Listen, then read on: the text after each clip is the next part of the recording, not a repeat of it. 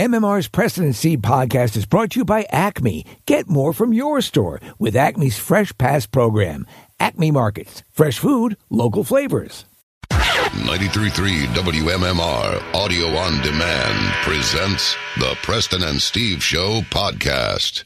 I got this email, and this is a solicitation of advice. It says this is from Melissa Murphy, and she said that I've lived in Key West for the last 7 years now, still religiously, podcast every day, but I need some Philly assistance as medical anything here is non-existent.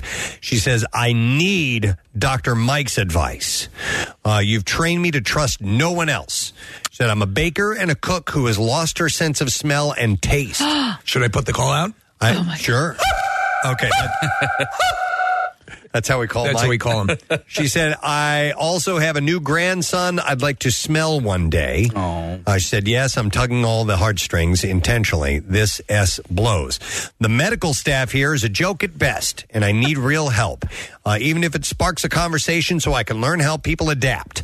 I don't know how long this will last. I can't smell a gas leak, fire, spoiled meat, even alcohol. Imagine drinking a glass of vodka thinking that it was water. Oh, my God. So she didn't mention COVID in the email. I don't think I read that email, Preston, and I don't think she mentioned that because I hope she would get checked for it because that is a symptom. Yeah. Well, I've actually been corresponding with her, and that's the first thing I said. I'm like, how long has this been going on? Because that is a major symptom of COVID. And then she was saying, a major symptom? Yeah. It is? Yeah. Yep. And did she get back to you? She did. And so it's only prior to this email, it had been going on for like a day or two. So, I said, well, did she get tested? Go get tested. And she was under the assumption that it would take a while for her to be able to go get a test. And Preston, you did. I hope you can get it. You can get a test, and you can get the results back. They're taking a little bit longer. They say 2 to 4 days. Takes more like a week. Okay, maybe 8 or 9 days. Because there's a lot of people getting tested. Yeah, they said now that more testing is available, there's more people getting tested. Yeah, bigger delays in the results coming back. So if it says 2 to 4 days, expect a week. So anyhow, she should. That's what I thought. I'm not a doctor here, but I would definitely go get tested. My God, 100%. And it's easy. If you're having any symptom at all, you can go get a test done. The CVS does them, and so on. So, but she said, I can't smell my husband or our dogs. Not to mention, I'm Italian and Irish, and I live for family and food. I am so lost. I'm terrified, and knew a little reassurance thing will be okay. Okay, she's looking for a little direction here. I've never asked such a thing of others, but I've never felt so hopeless, she said. Aww. So Melissa Murphy. And listen, it could be that. It also could be sometimes it goes away. It's called schnozzatosis. Oh, my gosh. I'm sorry to break this. Schnozzatosis affects, but it's temporary. You have schnozzatosis. Schnozzatosis affects over 1 million Americans every year. It renders you incapable of smelling your grandchildren. Both my mother and my grandmother had temporary loss of taste and smell. It does happen occasionally. And like with my grandmother, I think it lasted for like a year or two. Okay. Like a lengthy time, and it eventually came back. Oh, my aunt, hers is permanent, and she cannot taste anything, and she puts like a crap load of pepper on just to get everything some that sensation. she eats. Oh, really? So there's a little bit of something there. Yeah. I wonder how much weight I would lose if I lost my sense of taste. Because what's the point of like eating anything delicious at that point, right? Yep. And then you just kind of eat for fuel and that's it. That's true. Like actual flavor, enticing flavor might not be as much of a concern for you, and it might be easier to see if you can have it shut off. See if you can get voluntary schnozzatosis. That's an album name. Voluntary schnozzatosis. It was probably their mask. That was their Sgt. Pepper's. I don't know if that'd be it's not a band name, but it's an album name. Yeah. Voluntary schnozzatosis. Then with the release of Voluntary Schnozzatosis, they set the music world on fire. I remember there when they came in with the idea for the Schnozzatosis project. And I thought, yeah, let's do it. It was the Sgt. Pepper's. I mean, it's a goofy name like that. So, RC, sniffing a hole with a... RC from Tattoos by RC has no sense of smell. That's how he was able to tattoo the taint here. He did not have to withstand the odor of full adult male asses. So there are upsides and downsides. Yes. There are. Some people see the anus as half full. Some. That anus is half full. I can see it. So, all right, keep that in mind. When a sphincter closes, an anus opens. It could be a temporary thing, but a symptom like that is definitely COVID. That may be it's possible COVID related. So sphincter and anus are two different body parts? That's not the same body part, right? You know what? That's a good question. Is there like an airlock two system? separate? I think there's a sphincter, anus, and rectum. Are those all three separate things? Or are they three chambers? Yeah, it's a law firm. It does sound like that, doesn't it? They're not licenses in your state. Morgan, sphincter, sphincter, anus, and rectum. We're not puckered in your state. Wait, who was that? Who was Cordell? We pissed them off. We did, yeah. That's why they quit advertising with us. I know, Casey, that there's more than one sphincter, right? So there's the sphincter that we all know and love. Yes, near the anus. he's right. Yeah, and then there's one. There's a sphincter in your throat, maybe, but I know that there's one in the digestive system higher up, like at the base of your stomach, before your small intestine, something along those lines. Yeah. Yep. And then there is your butthole. Right, so that would be the distinction. Your there it is. I don't actually. That is an interesting thing. Those are three separates? Yes. Yes. Okay. What, the sphincter, anus, and butthole? Or I believe. Wait, stop. All right, hang on. Sphincter, anus, and rectum are three different things? The rectum is the end of the long intestine, right? And then the anus is the very end. Right. And unless I'm getting this wrong, the anus is a type of a sphincter. And those, all right. And then the rectum is the foyer to the anus. Here's your Venn diagram. All anuses are sphincters, not all sphincters are anuses. Okay. That's what my grandmother used to say. Thank you. You know. She had it stitched on a tattooed on the wall. with a butterfly above a vagina. Wow. Yo. What's that, Gum? Hey, tattoo. Wait, speaking of poop, we have a new Daily Rush video. Of course we do. And it's about Amber. It's called Amber Turd and Elon's penis. Or no, no, it's called Amber Turd and Elon's penis. Penis, yes. Of course, yeah. She pooped in the bed, and that's crossing a line for Casey and Johnny Depp. And you can watch the latest Daily Rush video now at PrestonandSteve.com, sponsored by Punchline Philly, Fishtown's first comedy club, restaurant, and bar. It was interesting to hear that was a line. A bridge too far for you was that line. Because for me, my thing, my kryptonite is snot. Right. I can watch, I can watch loved ones be, splayed. I have no problem. But snot, no, I can't do it. It's not that it's a line as far as like it grosses me out. Because listen, I've changed many diapers in my day. So it doesn't like gross me out like that. To me, it's just there is I think a level of sanity that is lost when you do that as a joke or as a it's entertainment. You're just saying it's out. Wrong. It's wrong. As lashing out. Yes. It's wrong. Yeah. As a show of defiance. Yeah. Or something along those lines. Like if Norma Ray in that famous scene had jumped up with the sign and taken a dump. Now that's crazy. Right. Nick, Union. Right?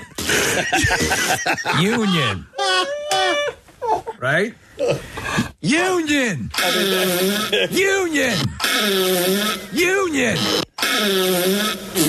You guys remember that movie? No. I was thinking of. She said it's a very famous scene. She stands up in the middle of this workshop and holds up. They had all the machinery's on. She holds up a sign that says "Union" because they were being treated poorly by their company. And she took a crap right there on that textile machine, Steve. It was impressive. It was her first Oscar. Yeah. Nick, I'm thinking of that scene in The Sopranos, if you recall. Okay. She misspelled it. It says onion. No.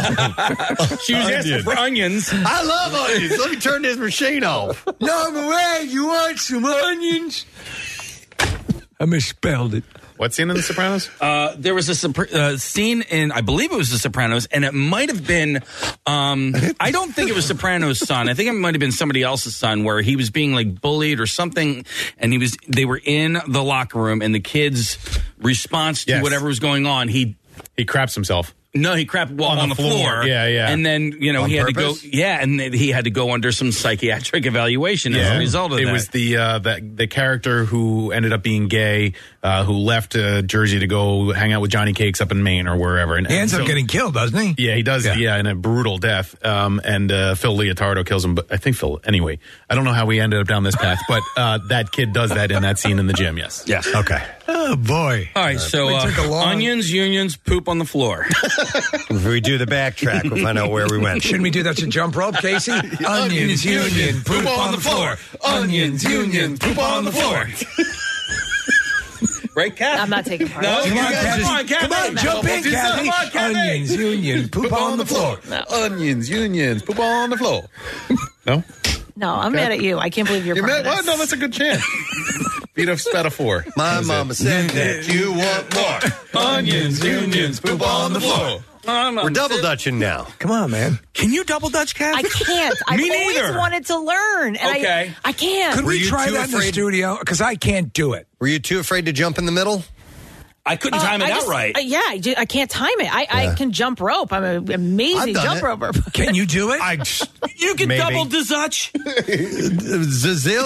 ze gives a bilzel, but doubles is that? Yes, I can double dutch. What the hell is happening? I don't know. You don't remember that song? No. Ilzy will bilzel, double dutch. No. It's double dutch. Oh my gosh. The double dutch bus. You guys don't remember that? I do remember it, yeah. Of course. Kathy, you No. don't remember that? No. Oh, I'm getting it. We probably have. Let's see if we can get maybe tomorrow try to do the my double God. dutch. Listen, I'm not going to be able to do it tomorrow. I went for my first jog in probably.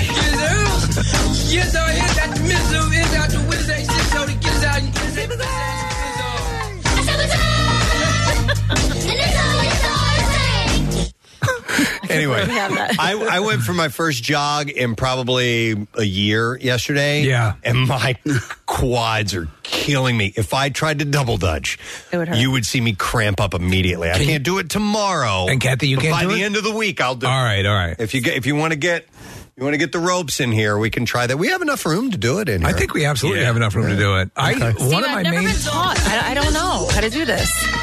Really? I can. I always wanted to learn because jumping rope used to be one of my main exercises. Push-ups and jump rope. I was amazing at like the bar with the fake double dutch. I could do that. The bar with Like the if you're at a bar Oh, and you're yeah. on the dance floor and they there's a fake their rope? double- Two people Yeah, I'm pretending. Yeah. so good at that. Yeah. Can you do that thing where you pretend fish someone in? Yeah. Dude, I would watch like straight up double dutch competitions on TV. They're so good. They are. Now, I can't do any of this stuff that we're looking at where they're doing these, cross steps and stuff like that. I could just do the regular They're amazing. up and down thing. So, okay, wait. Regular double dutch. Mm-hmm. Are you going 1 foot, like right foot, left foot, or both at the same time? Right foot, left foot. Okay. Yeah. You could do that. You'd be hopping really, really You'd be hopping fast too if fast. you were Okay. on. Got it. All right. Yeah, I see. it a depends regular one on here. how fast the rope is going, and the cadence you use is onions, unions, poop on the floor. Onions, unions, poop on the floor. Come on, Kathy.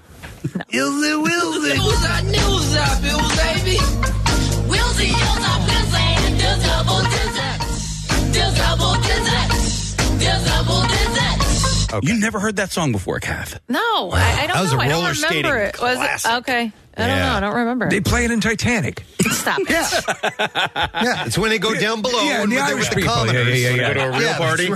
That's where the real party. Yeah. I need to see that overdub. Yeah. She goes up on her toes. That's why. I may do that for you today, Casey. Wow.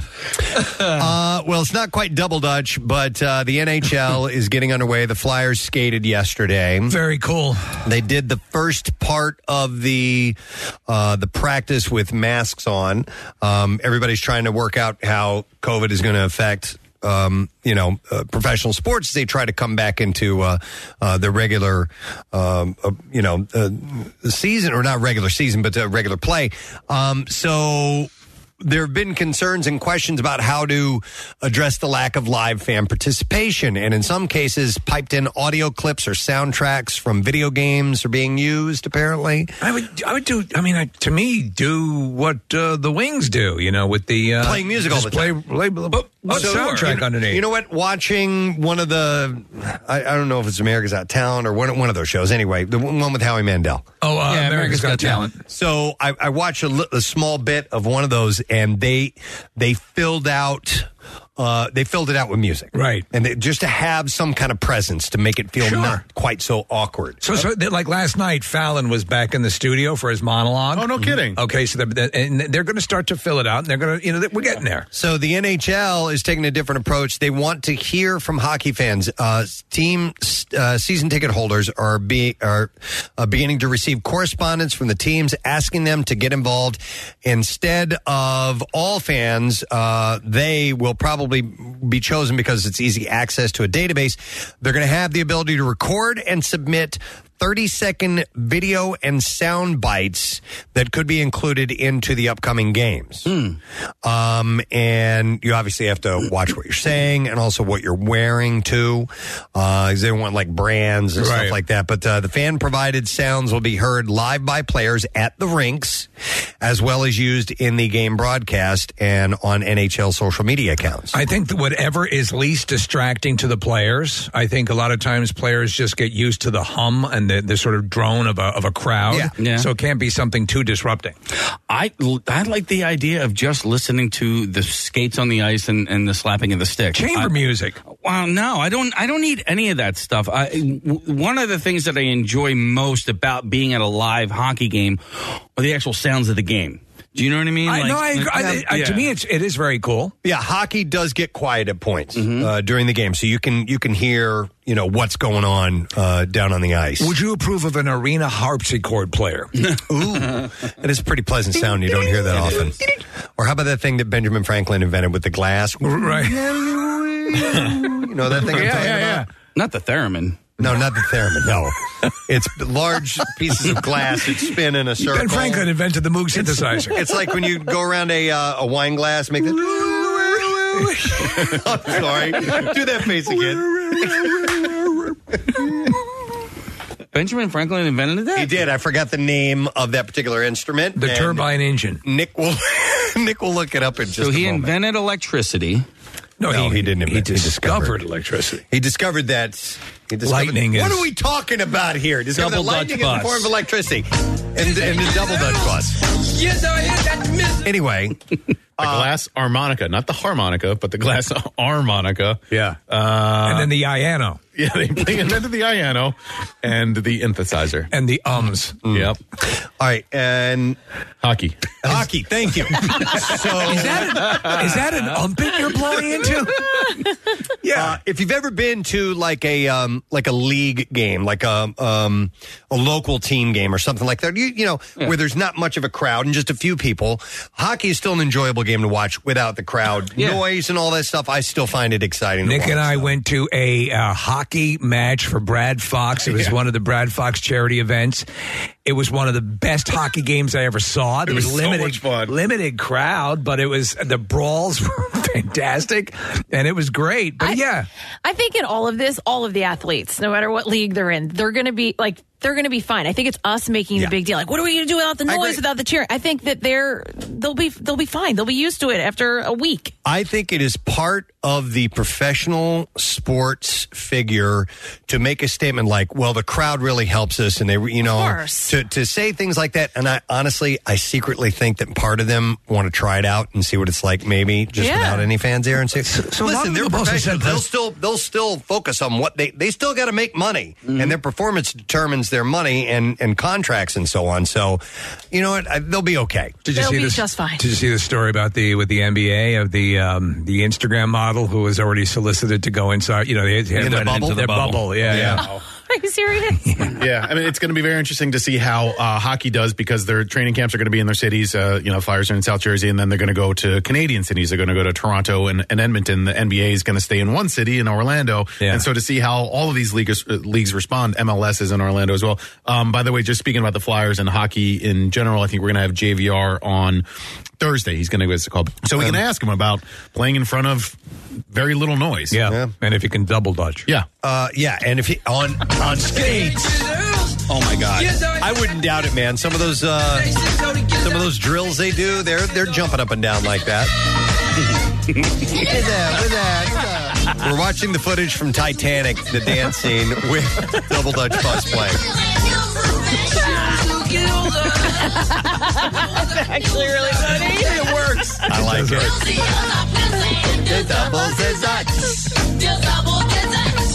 All right. Dude, we're going to learn how to double dutch this week, Kath. Yay. I'm so excited. Anyhow, so if you're a season ticket holder, they might ask you to record something. The league explained submissions need to be free of any possible copyright or trademark issues, and told the recipients to avoid the appearance of paintings, posters, professional photography, or any other art in the background, as well as to avoid wearing apparel that shows any brands. So you have to be nude. The material submitted should include expected reactions to goals being scored and can be specific for each team. So if you want to... Yippee! I don't know. What are some of the regulars at the Flyers game?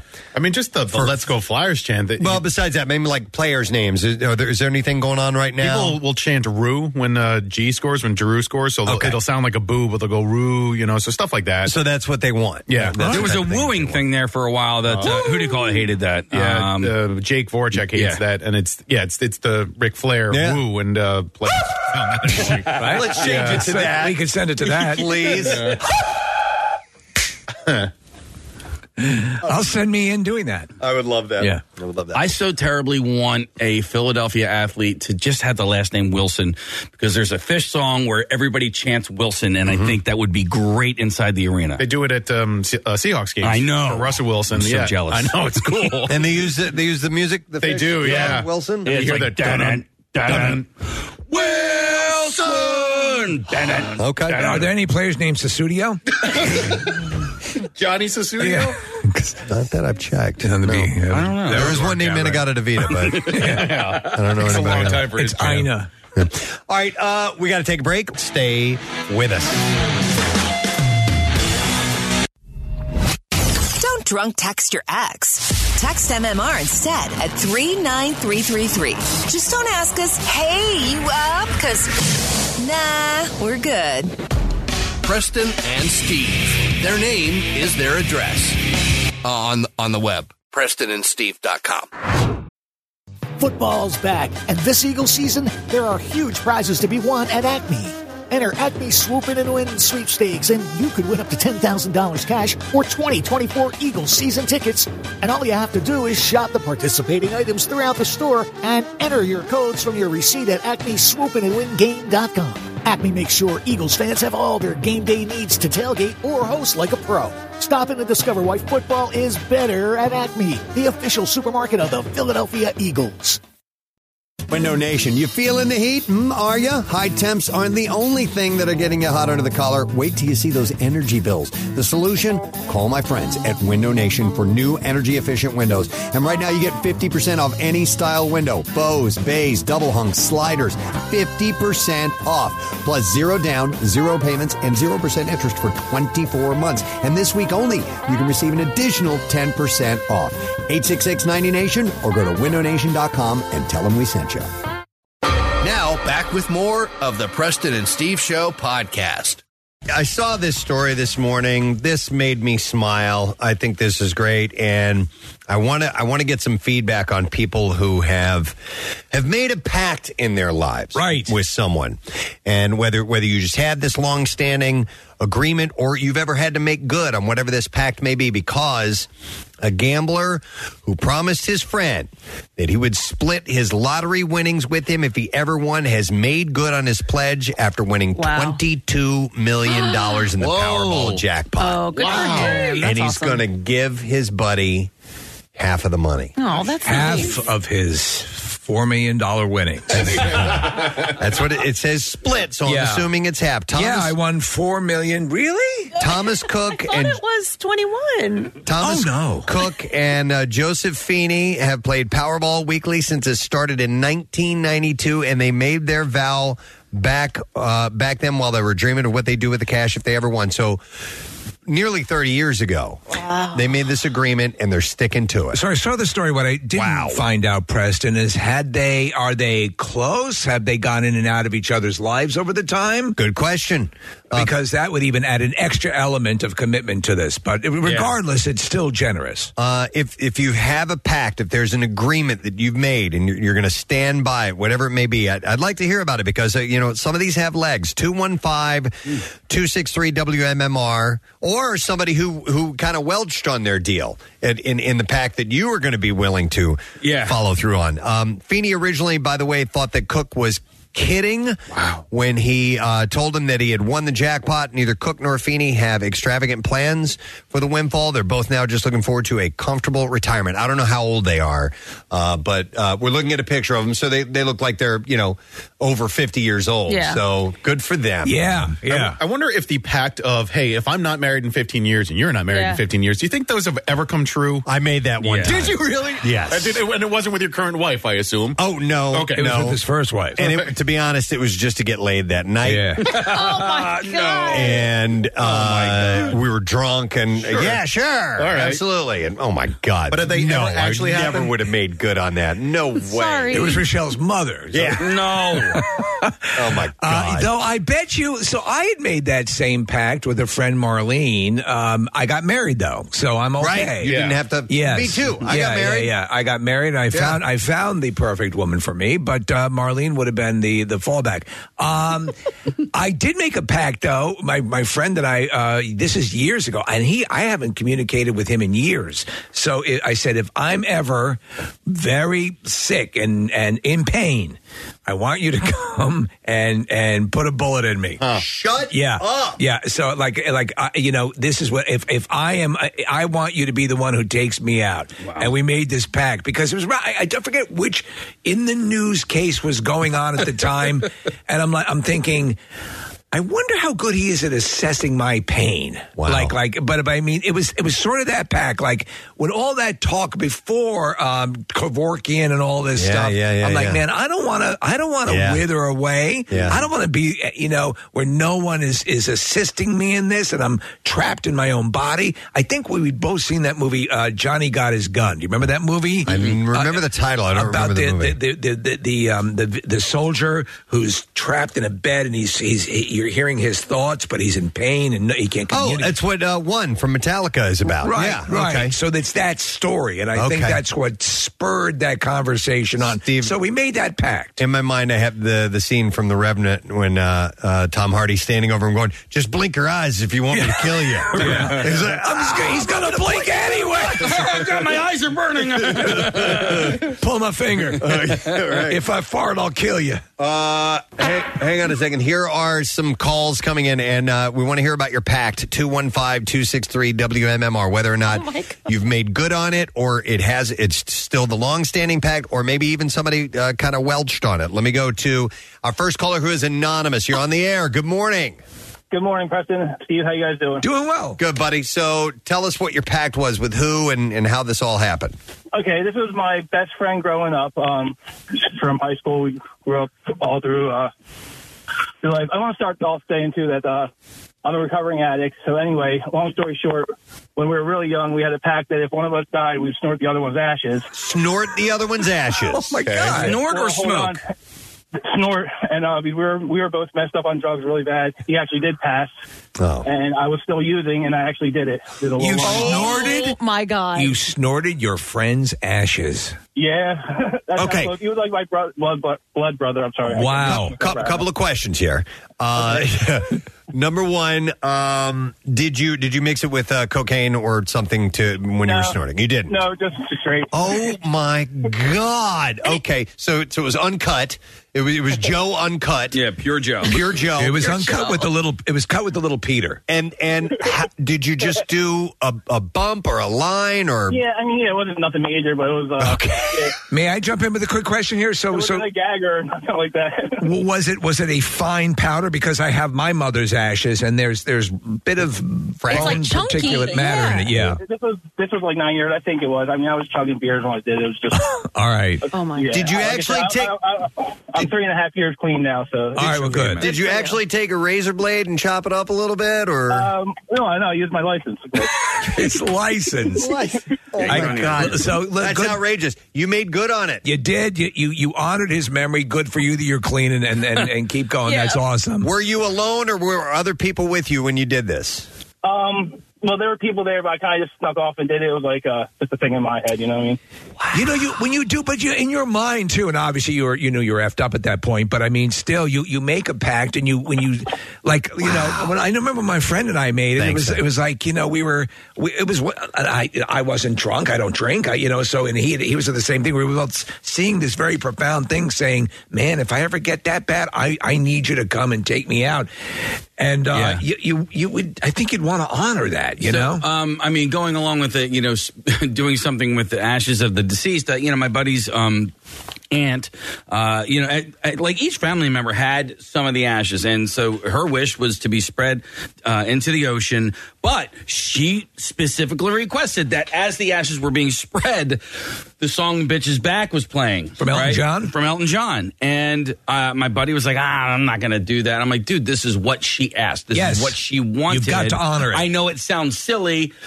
But it's not your call. He wanted "We've Got Tonight." Yeah, so I made him download the song. Yeah. "We've Got Tonight." Yeah. So did he do it? Yeah. All right, good. Yeah, you've got to. Yeah. It's the request. Yeah.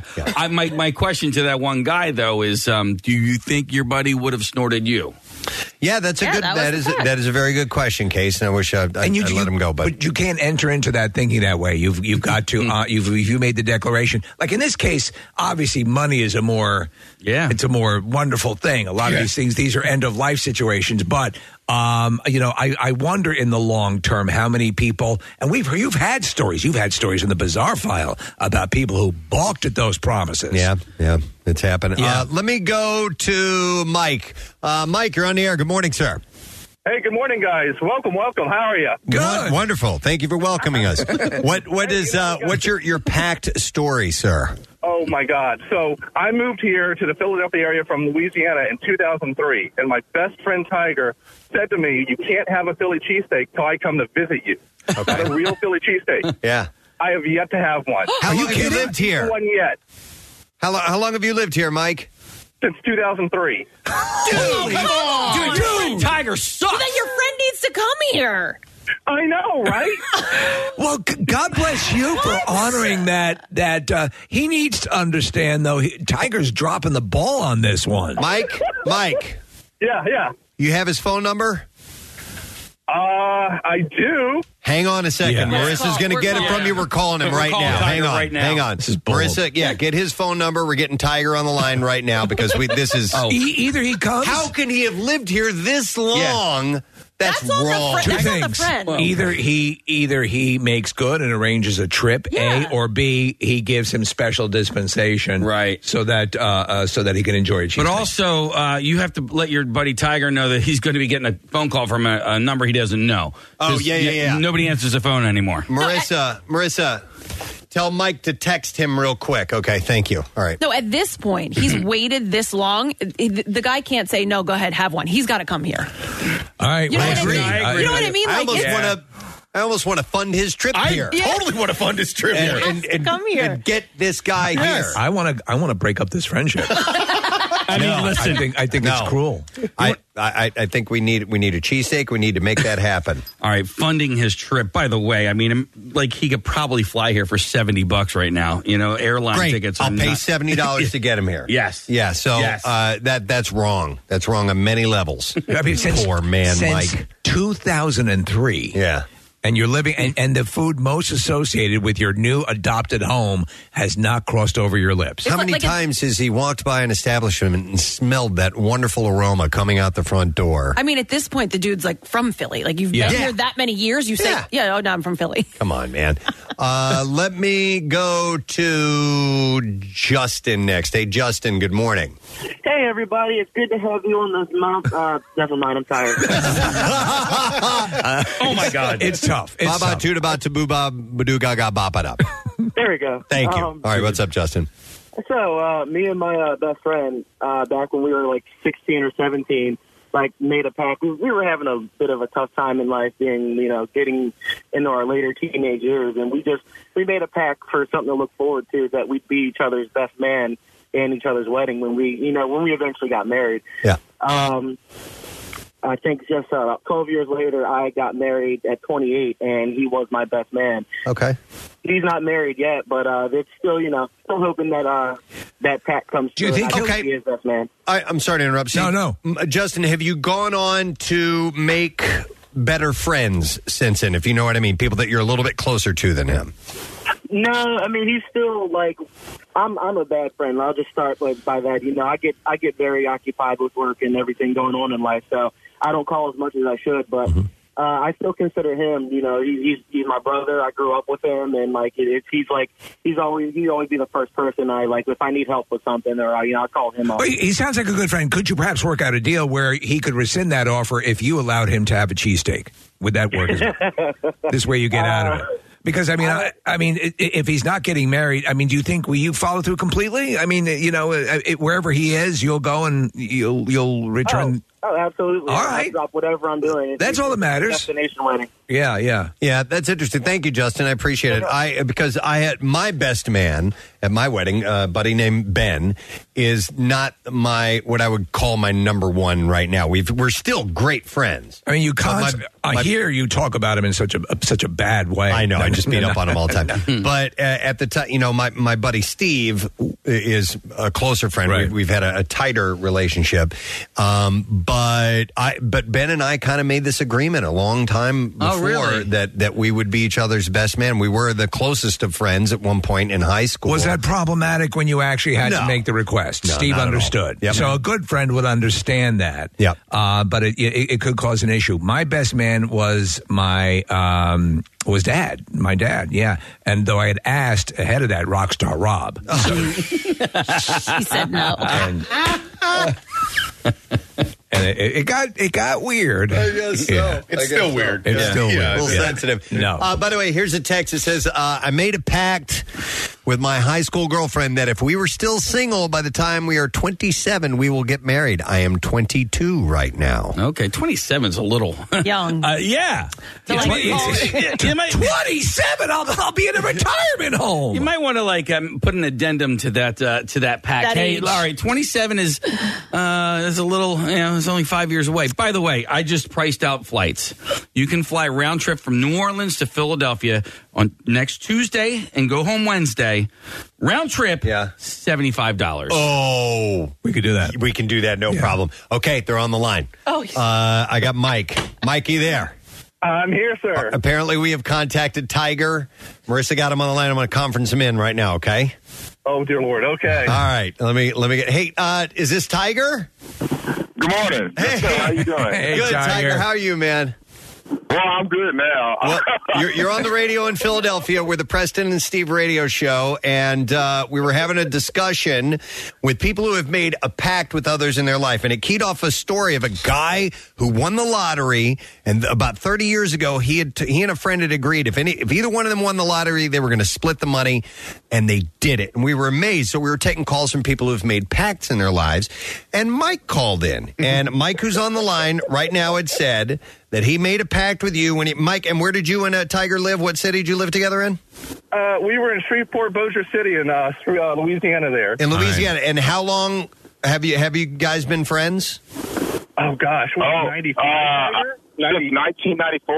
1994. Okay. And Tiger, he said you guys made an agreement that Mike would not have a cheesesteak until you came to visit him. And Mike, how long have you lived in Philadelphia? Since 2003, but I lived away from Louisiana since 97. Okay. But I moved here in 2003. Since 2003. So it's been a long time, Tiger. Why haven't you come to visit Mike? Oh, man, you know what, guys? The economy is so bad here in Louisiana, and I told them I'm trying to leave Louisiana. Let me put it to you like that. Okay. I'm trying to leave Louisiana. Okay. All right, I got you. I mean, look, I would leave Louisiana for a peanut butter and jelly sandwich. I hear you. We may have a solution, right, Preston? Yep, Tiger, what if we bought you a round-trip ticket to Philadelphia? Because this is a crime in our minds. This is a crime that Mike has been here since 2003, and he has never had a cheesesteak. We'll even pay for the cheesesteaks. Yeah. Whoa. Oh, wow. I mean, that's 17 years, is it not? Yeah. Yes, the flight and cheesesteaks. This is a crime. As Kathy was saying, Mike is now from Philadelphia. Yeah. He's been here long enough, and he's never had a cheesesteak. Now, I do have a question. Is Louisiana one of the states that you have to quarantine? I think on cheesesteak related items, you don't have to quarantine. Oh. All right. Well, we're Texas. We're 3 hours from Dallas, and we're trying to, keep my sister, my niece and nephew from coming to visit my parents, and it's just one of those things. We're trying to get them to stay home, There's a point at which you put too much value on life. Right. Yeah. And I think you've exceeded that now. Yeah. You don't know how good these sandwiches are. Yeah, I mean, look, trust me, guys. I look at them on Food Channel or YouTube, and I'm like, I know I have to get up there, and I know that my friends... Oh, wait a second. Yeah, Tiger, you're looking at him on TV. Mike's looking at him like through the restaurant window or sitting in the restaurant, and the people at the next table are eating it. The person across from him has had one, but I have not. Okay. Is there a way we could get him here, like a la a nursing home, and have him on the other side of a protective, or in like a hazmat thing, or one of those mobile, and just have him so that when you go to visit Gum on her birthday, so he's eating a cheesesteak, and they're both in the same geographical area, safely eating a cheesesteak. Technically, Tiger would only have to touch down on the runway to cover the agreement that Tiger just has to come to Philadelphia for Mike to have a goddamn cheesesteak. Would airspace even? I could wave at him in the plane. Hi, Tiger. Yeah. You could do that. But you know what? I did say to him, I said, why don't we split one? You buy one and send my half, next day FedEx. I told him it's not the same. It's got to be here. You're right. To get the sights and sounds of a hermetically sealed tube. Yeah. Hey, Mike, you've known Tiger a long time. How many cheesesteaks do you think he could eat in one sitting? Oh, gosh. Back when we were in college, maybe 2 or 3. Okay. Because you could do a whole tour. We're being good. Yeah, we're doing good. Maybe 2, I'm guessing. Tiger, you tell me. I don't know. It depends on how big it is, really. Yeah. By the way, I just priced out flights from Shreveport.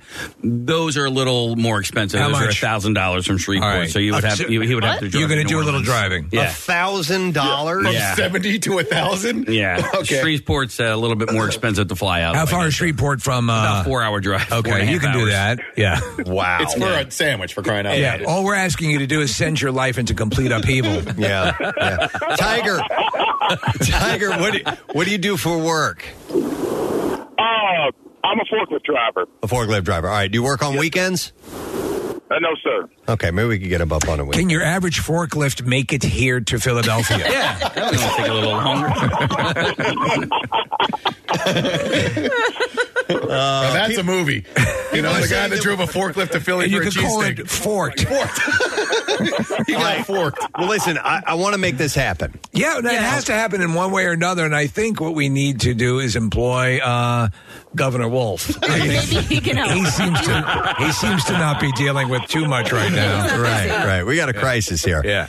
All right. Well, listen, we're gonna do some digging on details and see what we can work out, and we've got to document this whole thing. We need community. Yeah, we need all names, numbers, and reaching and all that stuff, so we can make sure we can continue this. All right. Are you guys at least up for some sort of fix that makes this work? Oh yeah. Thank you. Yeah. All right.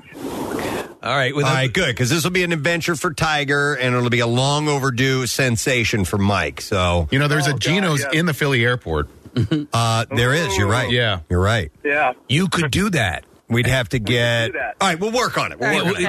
Listen, you can't believe the resource that this show has. It took us only 8 months to get our Dunkachino machine fixed. That's right. Well, there you go. All right, hey, Tiger and Mike, good talking to you. I'm going to put you guys on hold, okay? Okay. All right, have a good weekend. I mean, since 2003, as Kathy points out, that's an abomination. In fact, I'll say that Mike has probably had like more beignets here than he's had. Yeah, I mean, he's had more regional Louisiana food here. Oh, I'm sure. Yeah, probably. You know. Oh, man. Okay. All right. Well, we're going to work on that. We are definitely going to work on that. Let me go to a couple more calls, and we got to take a break. I have Shelly on the line. Hey, Shelly.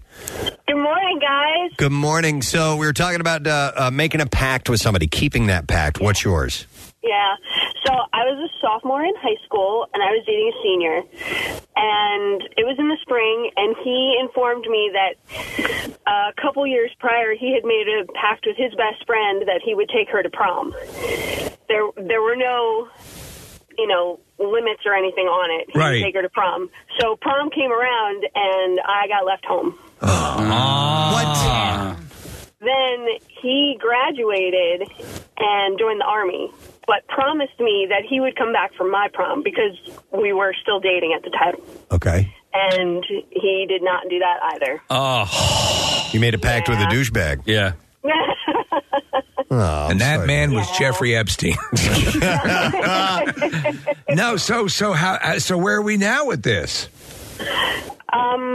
We're very good friends, actually. He still owes you a prom. Yeah. He does owe me a dance. Shelly, did you go to prom or no? Not as a sophomore, no. No, but I meant as a senior, even though your boyfriend didn't come down. Okay, so you did. All right. Oh, At least you got to go to prom. I took a friend. Okay. Yeah. With her cousin. We had a good time. Okay. Yeah. All right. Thanks, Shelly. Yeah. Sometimes they don't stand to the promise. Like you remember that promise you made to the listener, $5,000 if we could figure out who the first guest in the studio was. I went and bought a Visa gift card yesterday. You did? I did. Look at you. He got in touch right after the show. And he's very insistent. He wants his and I'm not going to welch on it. 1,000, 2,000, 3,000. No, it's $130. Oh, $130. Yeah, so 30s for the case of beer. You're a good man. A nice case of beer. Yeah. Yeah, exactly. Right? Okay. Right? Yeah. Am I in the clear now? I should have given $10. Go get your natty. You saved $4,850. All right, now here's one with a more serious tone to it. I'm going to go to Sandy. Hi, Sandy. Hi, guys. Good morning, Preston and Steve. I had a cousin many years ago that got caught in a rip current, and he drowned. Okay. As a family, we made a pact that every child born would learn how to swim, and every one of our kids know how to swim. Very good. That's so good because we were just talking about, we had some family members over, and they're it's actually, I guess, my niece at this point. I'm trying to figure out. Anyway, she's just 2 years old, and she's a dynamo in the pool, and that stuff is so important. So you good. Carry on that pact. That's a good thing. Yeah, it's a good way to honor that person who passed as well. Oh, my God. Absolutely. Yeah. All right. Thank you, Sandy. Thank you. All right, we'll see you later. All right, interesting. I thought that this guy went above and beyond. I don't know how close they still were, but $22 million, and he's making good on sharing. He's still getting $11 million. Oh, yeah. But that's still generous to on.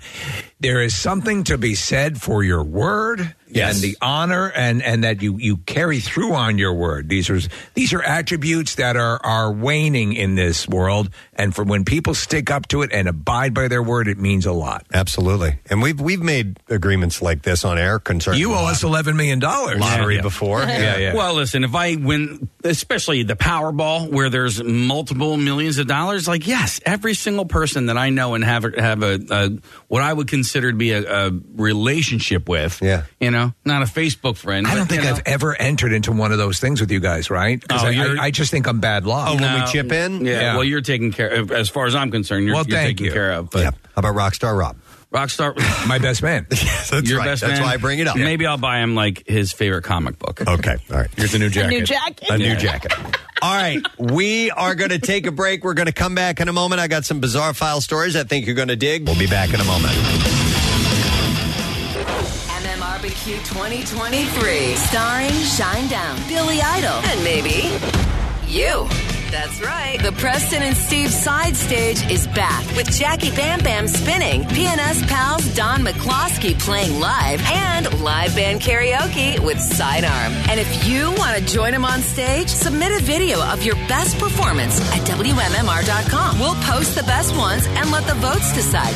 Don't miss the fun in the games and great live bands at MMR's annual music festival. Grab tickets at Ticketmaster, starting at $25, and join us September 16th at Freedom Mortgage Pavilion. Text MMRBQ to 39333 for a link to all the details, or hit up WMMR.com.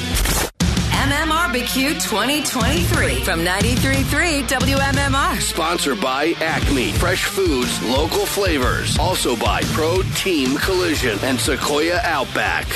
All right, we're going to start off with a Pearl Jam story. The British tribute band called Pearl Jam, but spelled with two M's. Clever. Have been sent a cease and desist by the real Pearl Jam. The Seattle-based band is demanding the cover band destroy merchandise with the Pearl Jam name. Wow. As well as providing them with email addresses and web domains associated with the band. You know who this makes nervous? Pearl Jam. Pearl Jam. That'd be a great air name or something, radio Pearl name. Jim. Name's Pearl Jam. In a recent story covered by BBC News, the British Pearl Jam revealed that, according to legal documents from the band Pearl Jam, the tribute band's name is, quote, damaging to the Pearl Jam brand and causing confusion among fans. Which, listen, I get it. If you could have chosen something else, like call your band Even Flow or the name of an album or something like that. Not straight up Pearl Jam. It's pretty stupid that they wouldn't see this issue. Yeah, it's like Metallica. So in response, the cover band Pearl Jam posted a letter to the real Pearl Jam on social media, which reads, to Eddie, Jeff, Stone, Mike, Matt, Boom, to Pearl Jam, you have broken our hearts. You have known of our tribute band for years, yet have waited until a global pandemic to have threatening legal letters sent. This isn't the Pearl Jam we know and love. The Pearl Jam that stands up for social issues and against corporate giants. Yet your lawyers tell us it is indeed you, the band, that are behind this. You know how Matt Cameron felt about his heroes Kiss when they took umbrage to his own tribute band Kiss, which was spelled with lowercase letters, by the way. No one has ever confused us or our merchandise with you or your merchandise, and so to say that it is likely is clearly nonsense. We have not caused As American heroes landed on the shores of Normandy. We have not caused you or your brand any damage whatsoever. In fact, we have done quite the opposite. Such was the pressure exerted by the aggressive wording of the legal letters we received. We have questioned whether we even want to continue. We know of at least one other tribute band that decided to call it a day over this. It may have been easier, cheaper, and more effective for one of you to reach out to us personally. We would have done that for you, but not like this. Well, now they're threatening to join Stone Temple Pilots. Your actions are out of character and unreasonable, yet our love for the music endures. We sincerely hope that, despite confirmation to the contrary, you are blissfully unaware of actions being taken in your name. We invite you to respond either publicly or privately and rescind the legal threats that have been made. Dear Pearl Jam, I've got your letter. If you pay me. We would like to thank our own fans who have shown us overwhelming support since the story broke and who have voiced equal disappointment in the actions of Pearl Jam. With love, Santi, Richard, Matt, Tim, and Andy. The names we know so well. Yeah. I would say this is that you do have to. You could have even done Pearl Jam, right? But I mean, one extra letter. Yeah. Well, what if they spelled Pearl different? What if they spelled it P-U-R-L? Then that's different. Yeah, it would be easy to. I think it's too easy to look at the merchandise. To me, I get it. And I understand where the band's coming from. Yeah. Well, listen. I'm sorry. I think as a tribute band, it's on you though. Yeah. to make it clear that it is that somebody is not making a mistake and accidentally buying tickets to a Pearl Jam show and they end up at a Pearl Jam show. But I mean, I think you have to distance it and you have to have respect for the band that, after all, did create the music that you are using to get a career out of. Like Smushing Pumpkins. Smushing Pimpkins. Yeah. I like that. I like that better. Smushing Pimpkins. It's a great show, but it's a trivia band. Yeah. Exactly. Vernana. Yeah, exactly. I like that. Exactly. But you're right. I mean, loser. Any tribute band that I've ever heard of is usually they'll take either a lyric from a song or a song title, and that becomes the name of the band. Yeah, exactly. Right? Yep. And so my favorite was it was a dual one, Bon Journey. Yeah, that's good. It's Bon Jovi and Journey. Yeah, but that's I like good. That. Yeah. Do you remember Dred Zeppelin? Yes. Yep. Or they did reggae versions of Led Zeppelin songs. That was awesome. Maeve Flatthews. Maeve Flatthews. Maeve Dathews. Mm-hmm. You could do that. Just switch. You actually could. Yeah. But I mean, again, I like the idea of grabbing a name. Yeah. Gerald Pam. Yeah. Gerald Pam. Yeah. I would go with like Vetter Bay Biscuits or something like that. Vetter Bay Biscuits. Vetter Bay Biscuits? Yeah. Like Eddie Cheddar Vedder. Bay Yeah. Cheddar, Vetter, Cheddar rhymes. How about Jeremy Eddie Spoke? Cheddar? I like Jeremy Eddie Cheddar, Spoke, dude. right? I like Eddie Cheddar. Eddie Cheddar. Eddie Cheddar. That's There awesome. you go. Yes. You know who has a good one is our buddy Hal Sparks. Yeah. Nerd Halen. I love it. And they all dress in nerdy outfits and I play like nothing that. but Van Halen covers. And Hal does the vocals in kind of a nerdy voice. It's pretty cute. I do like that. But there's a lot more of a distinction then. I like Eddie Cheddar. Neil Young has sold a 50% stake in his global publishing and income interest for his 1,180 songs to music conglomerate Hypnosis Songs Fund Limited. This news comes a day after it was reported that Lindsey Buckingham sold a 100% stake of his catalog to Hypnosis. everything. Yeah, no specifics were given regarding the financial aspects of the deal. What's going on with his? It's got to be huge. His music company, his true, it's not Tidal, it's... You're talking about Neil? Yeah. What's the name of that? That it was acoustically, it was digital that had the acoustic feel to it. They were trying to be better than MP3s. In Exactly. fact, they were better than MP3s. It was better quality. It but just did not catch on. And most people couldn't tell the difference. Yeah. Yeah. The founder of Hypnosis is a guy named Mercadurri. Mercadurker? Mercuradius. How would you say that, Casey? Mucaradius? Mucaradius, thank you. Mercuradius. Mercuradius. That's better. Mercuradius. Mercuradius. Do you hear the audio of the... Mork. Yes. Mercuradius. Founder of Hypnosis said in a statement, I bought my first Neil Young album, age 7. Harvest was my companion, and I know every note, every word, every pause, and silence intimately. Neil Young, or at least his music, has been my friend and constant ever since. I built Hypnosis to be a company that Neil would want to be a part of, and we have a common integrity, ethos, and passion, born out of a belief in music and these important songs. That's what this guy said. That's his name.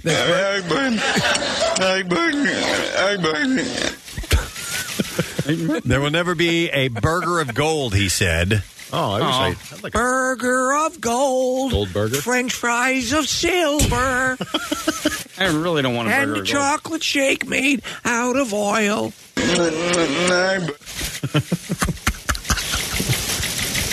coming apart, man. He said there will never be a burger of gold. French fries of silver. I've been looking for a burger of gold. Old man, look at my burger. It's made out of gold. Exactly. It sounded like burger. Burger. That's the old man looking at the burger. Burger. It's impressive, right? Gold burger? Yeah, look at the burger. By the way, that's somebody overdubbed that gibberish. It's not somebody really speaking. If you feel that it's... Hey, old man, look at my burger. Yeah, it's a burger. It's made out of gold. Yeah, you can touch it. Go ahead, touch it. Yeah. What do you want? I'll give you the burgers right here. Let him play with the burger.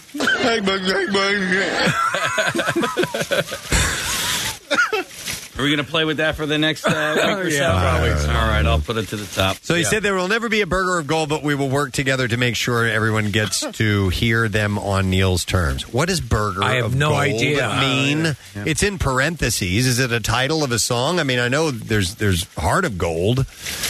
Okay. A heart of gold. All right, so what else we have here for you? A child on the set of Scary Movie. Mm-hmm. No, why did they do this? Jesus. Oh, no. Denise Richards and Charlie Sheen conceived a child on the set of Scary Movie. Wow, who's writing this copy, Yoda? Well, here's what they do. You know, they put headlines, so big bold headlines up here, and then the story's supposed to come after that. Right. So you go through it, you vet it, you underline and circle what you want to relay. I edit what I need to. Right. And what I didn't realize is this headline was actually part of the sentence. Right. And so, idiots. But they don't do that all the time. They don't do that all the time. Denise Richards revealed that she and her ex, Charlie Sheen, conceived their daughter on the set of the movie. We conceived on the set of the movie. When she appeared on Watch What Happens Live with Andy Cohen. The 49-year-old spoke fondly of all of his work, saying, I think he's a great actor. The first movie that I saw my dad took me to see was Platoon when I was younger. We freaking had sex. So... No. Dude, you sound exactly like him when you do that. Charlie Sheen has to be small, though. What did you guys do? We had freaking had sex. Charlie Sheen. And then there was one point where I was going, I'm going to shoot. And I did. Did you guys do it on a Mercury surfboard? Absolutely. And then we were rolling around in the mud, just like in Predator. Yes. So she said, I like all his movies. I'm a freaking warlock. Isn't she, Kathy, you watched the reality show with her on it, right? Was it you? Or was it Steve? Steve, you did, I know. A little bit. And you guys were telling me she's a stone cold moron. Denise Richards. Yeah. Oh, yes. No, I know what you're talking about. The Real Housewives. Yeah. Yeah. Oh no, her own reality show. Was that it? Yeah. Though she is. Was she on both? Yeah, she's on Real Housewives now of Hollywood. So she's. I don't know, but you can't help but like her. You know? Yeah. I find her very likable. Okay. I am on a drug. It's called Charlie Sheen. Charlie Sheen. God, remember that? Freaking warlock with tiger's blood, and I pissed Bosco. I've been riding it on a Mercury surfboard. Mercury surfboard. You pissed Bosco? Bosco. Freaking warlock who pisses Bosco. Where the hell did that come from? You can't even wrap your mind around that. I pissed Bosco. You borrow my brain for 5 seconds and just be like, dude, can't handle it. Unplug this bastard. Yeah. Yeah, man. Bosco pissing bastard. Unplug this brain. This guy's pissing Bosco. No, that was stupid. Yeah. And I fart funfetti. Funfetti? Yeah. I love that. Yeah, I love it too. Wait a minute. Pissing Bosco up front and farting funfetti in the back. What's funfetti? It's like cake. Like cake. Is it cake? But it has like sprinkles on it. In it. Frickin' sprinkles. Sprinkles in it.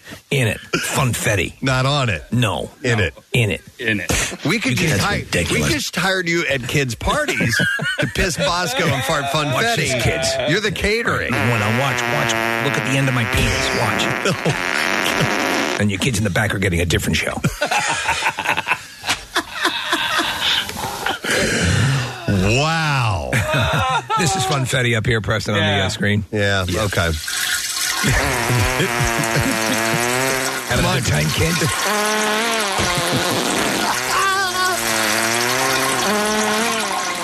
Much better than that freaking pony you were going to hire. Uncle Charlie's birthday roundup. Right. Yeah. Yeah, Cowboy Pete wasn't able to make it. We hired this guy, C. Sheen.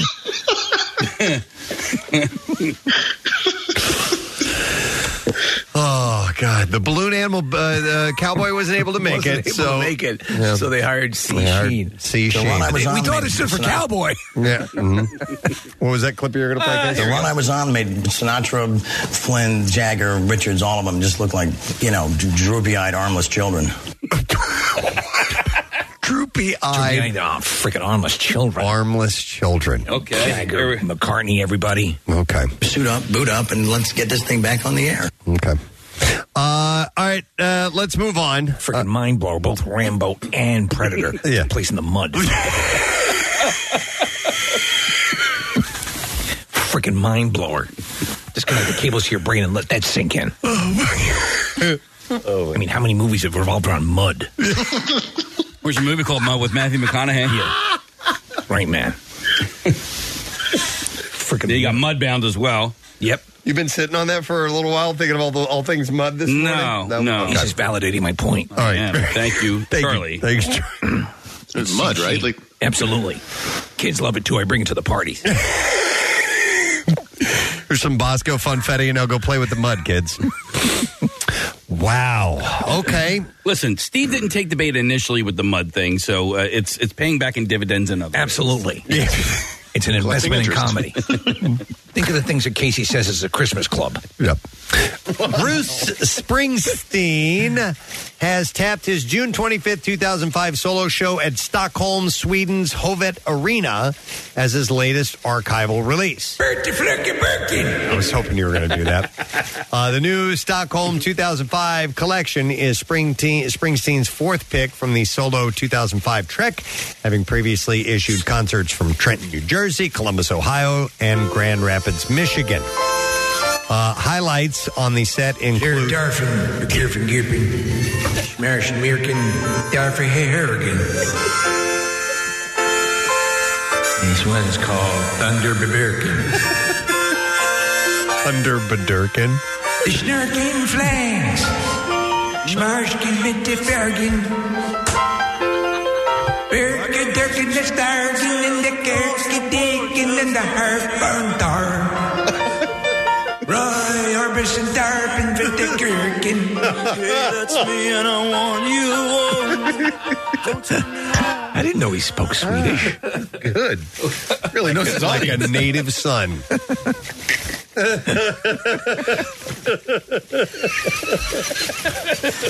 What did you say earlier? Go sports team or go local sports team? Yeah. How about that local sports team?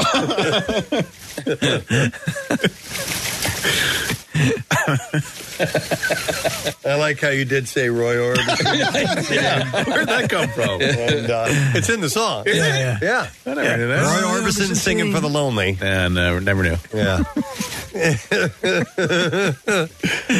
Highlights on the set include such tour rarities as Downbound Train. A downbound train. Is that it? I don't know. I thought it was Downtown Train. I thought it was Downtown Julie Brown. But I didn't know about Roy Orbison. So. No, Downtown Train was Rod Stewart. Yes. Well, I see you tonight. I'm totally screwed up. On a downtown train. Right. Then was it Springsteen who sang "Do You Think I'm Sexy"? Nope. No. That was right. Said. If you want my bag. How would he do that in Swedish? Get the flapping jerkin, feed the bucket working, turpin tucking, you be turd.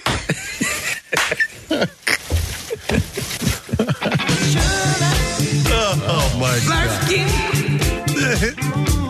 I remember this video. Yeah. All those matching jumpsuits. Shimmery little pants and stuff. Man.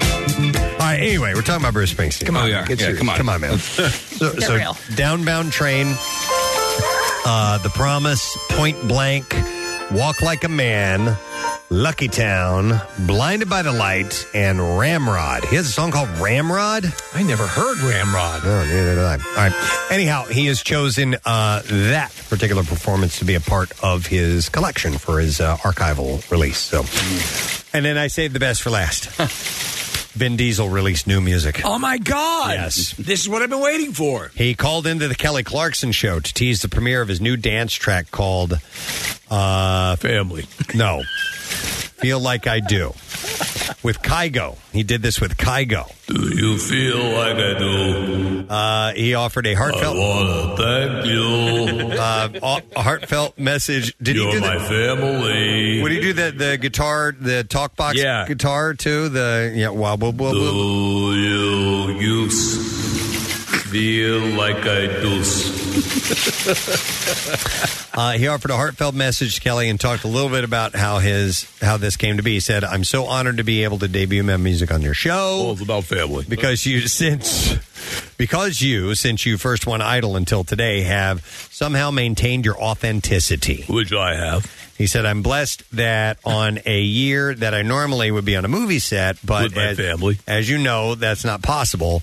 I've had another creative outlet, another way to show you or share with you my heart." So do you want to hear it? Yeah. Yeah, please. Yes. I haven't heard it. All right, here we go. Vin Diesel with Kygo.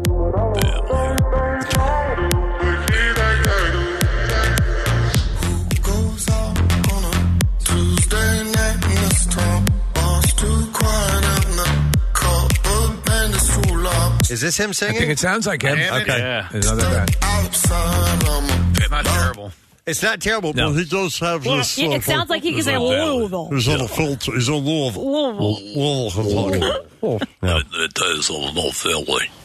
When you walk right on by and I'm just freezing.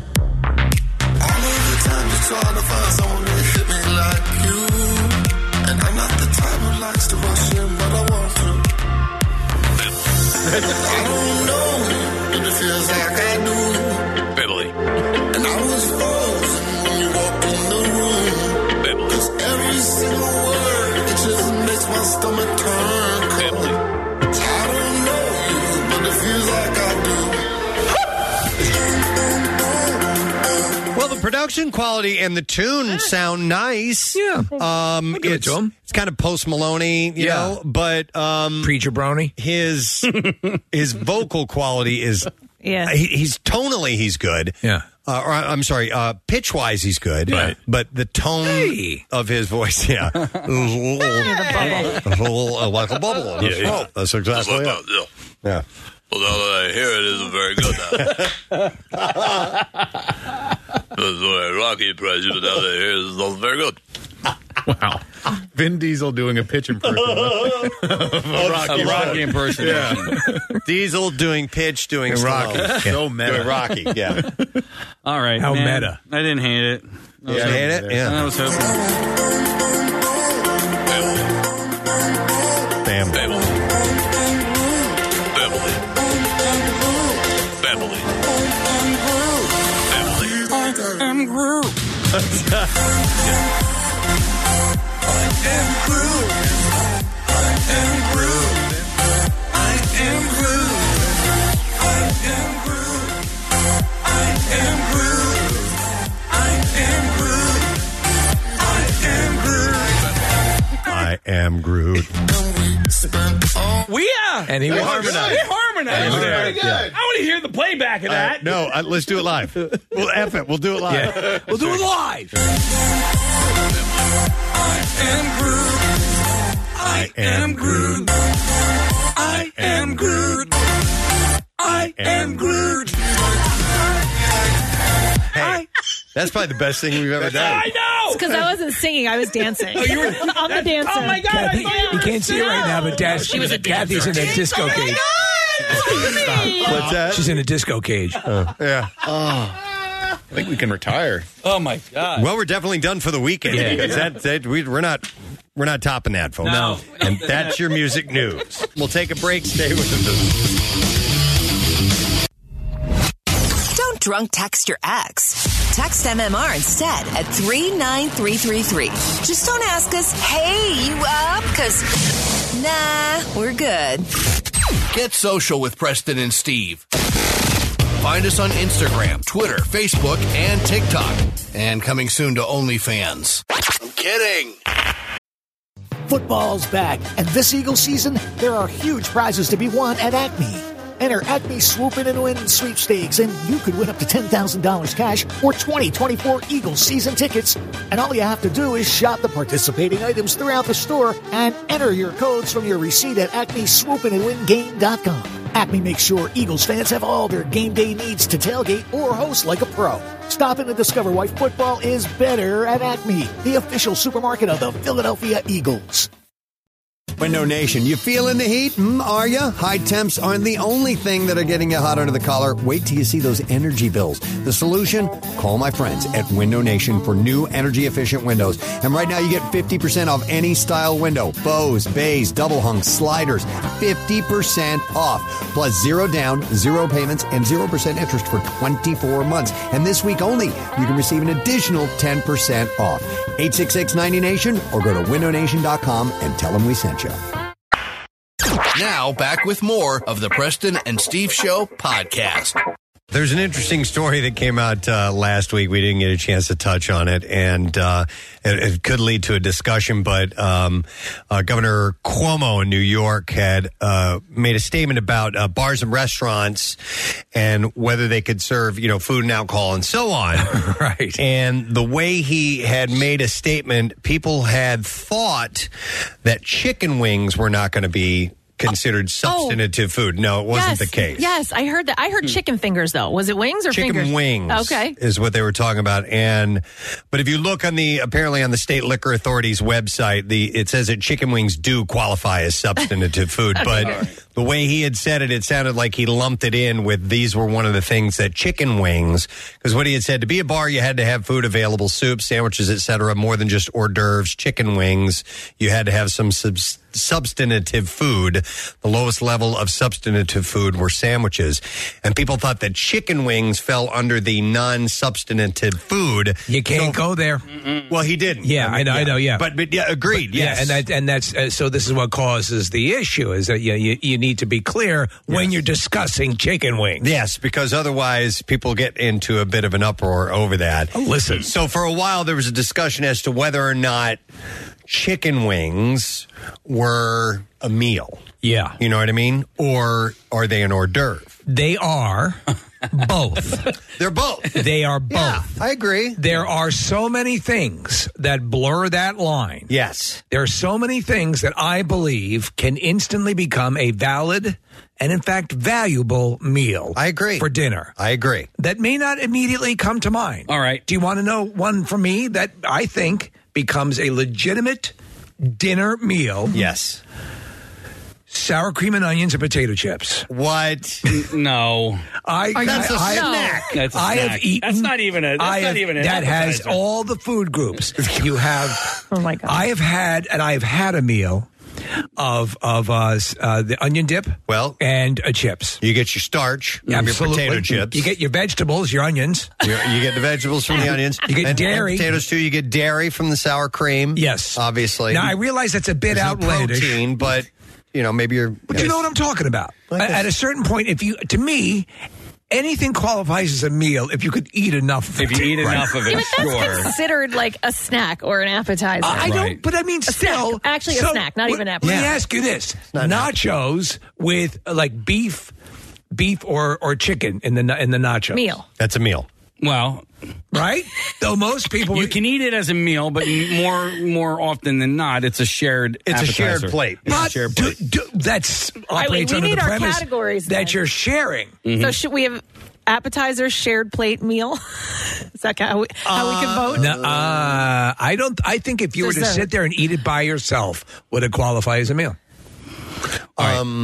Maybe. What about buffalo chicken dip? Buffalo chicken dip as a meal. Good one. Does it have chicken in it? What are you? What are you dipping in it?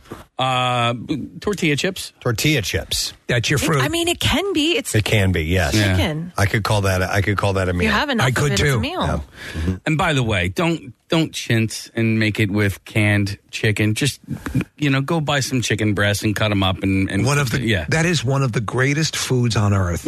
Buffalo chicken dip with chicken in it. Yeah. Also, canned chicken sounds like the most disgusting thing on the face of the earth. Kathy, You want the something worse? original Try powdered chicken. yeah. Kathy, original buffalo chicken dip when it just really started to hit the the open market, the mainstream, people would do and chintz with canned chicken. Now I think people take their buffalo chicken dip serious, a little more seriously. Yes, as they should. How about this? A hummus plate. Yes, that's a meal. Yes. No, but I understand. I'm probably too liberal on this, but I think Okay. I have made me a meal out of hummus. Oh, me too. I have made a meal out of hummus. Now, listen, you have hummus and then the things you're dipping in it, like carrots or stuff like that, right? Yes, I've ordered a hummus plate, and then that was it. And that's what I had. Right. What about and then ice cream? But it's not technically a meal. Like, you have to indicate to the server, that's what I'm going to have for my meal. Because normally they wouldn't think that. Yeah, you have to point that out. Yes. That this is going to be my entree. I'm going to get the hummus plate. Just bring this out with the rest of the entrees. Yeah. You can do that with charcuterie as well. That's a good litmus test too. By the way, if you get your waiter or waitress to go, oh, really? Or like, oh, but if the reaction is very, very well, sir, then they're cool with it. But if they're aghast and they fall to their knees and, are you crazy? I do the full-on charcuterie as a meal from time to time. Yeah. But I mean, it's got to include not just cheese and gotta have meat in there. crackers. It's got to have some meat in there, and maybe some nuts, some pickled things, and some nuts are good meat too. Nuts. Meat nuts, meat and nuts. Oh, meat. Oh, that woman over there is really into nuts. Kathy, I like to get like the black lava cashews. Oh, right. Oh, the cashews? The Cashews. cashews are delicious. When it comes to your charcuterie plate, are you a fig man? Yes. Fig, usually like a fig dip for the brie, not dip, a fig jam. Okay, Will you use charcuterie when you're actually figging? Oh my God! Oh my God! That sucks because special occasions. I mean, figs aren't even used in figging, right? No, it's ginger. Ginger. Shove ginger. It's weird, man. Right. It's like parking in a parkway and driving in the other way around. Okay. Parking in a driveway and driving in a parkway. It's just there you go. Yeah.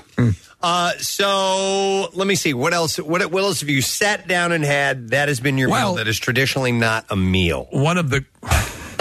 Okay.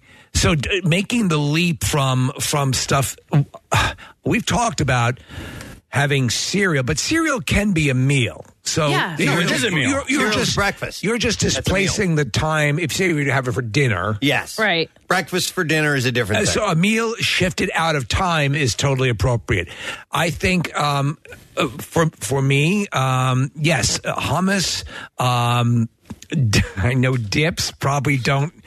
Again, I've made meals out of dips. Could you just sit down and eat a plate of pickles, and that's a meal? No, probably not. That's right? not a meal. No, I think we can all agree that that's not a meal. A pickle is more like it's an accompaniment. It's, right. Mm-hmm. What about fondue? Yes. Oh yeah. Yes, that's a meal. That can be a meal. Like I've ordered that. There's a restaurant that has it on the appetizer list, but that's been it. That's been French enough. fries. Yeah. No. Yes. That's like a side. No, French fries. Yeah. You have everything. You have your dairy. You have your.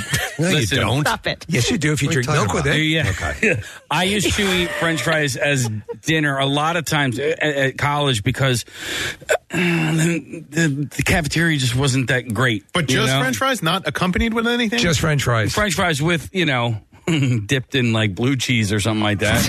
I think French fries solo, that's no meal. But French fries, you put something with them, you can get to meal status. Like you got to make a meal. What about if you use canned chicken? Oh, I don't like it. All right. Well, what about like cheese fries or pizza fries or something like that? Pizza fries, now you're talking 3 total ingredients? Cheese fries? I'm in. Yeah. Poutine is straight up. That's a meal, man. Yeah. What is there any meat in poutine? No. It can be. Yeah, the No, not the traditional one. But cheese curds. Okay. Yeah. I'll put some chicken on there. I went to the poutineery in Ontario. As long as you throw some sort of chicken on it, it becomes a meal. Wait a minute. There's a place called the Poutineery? Yeah, it's something poutineery.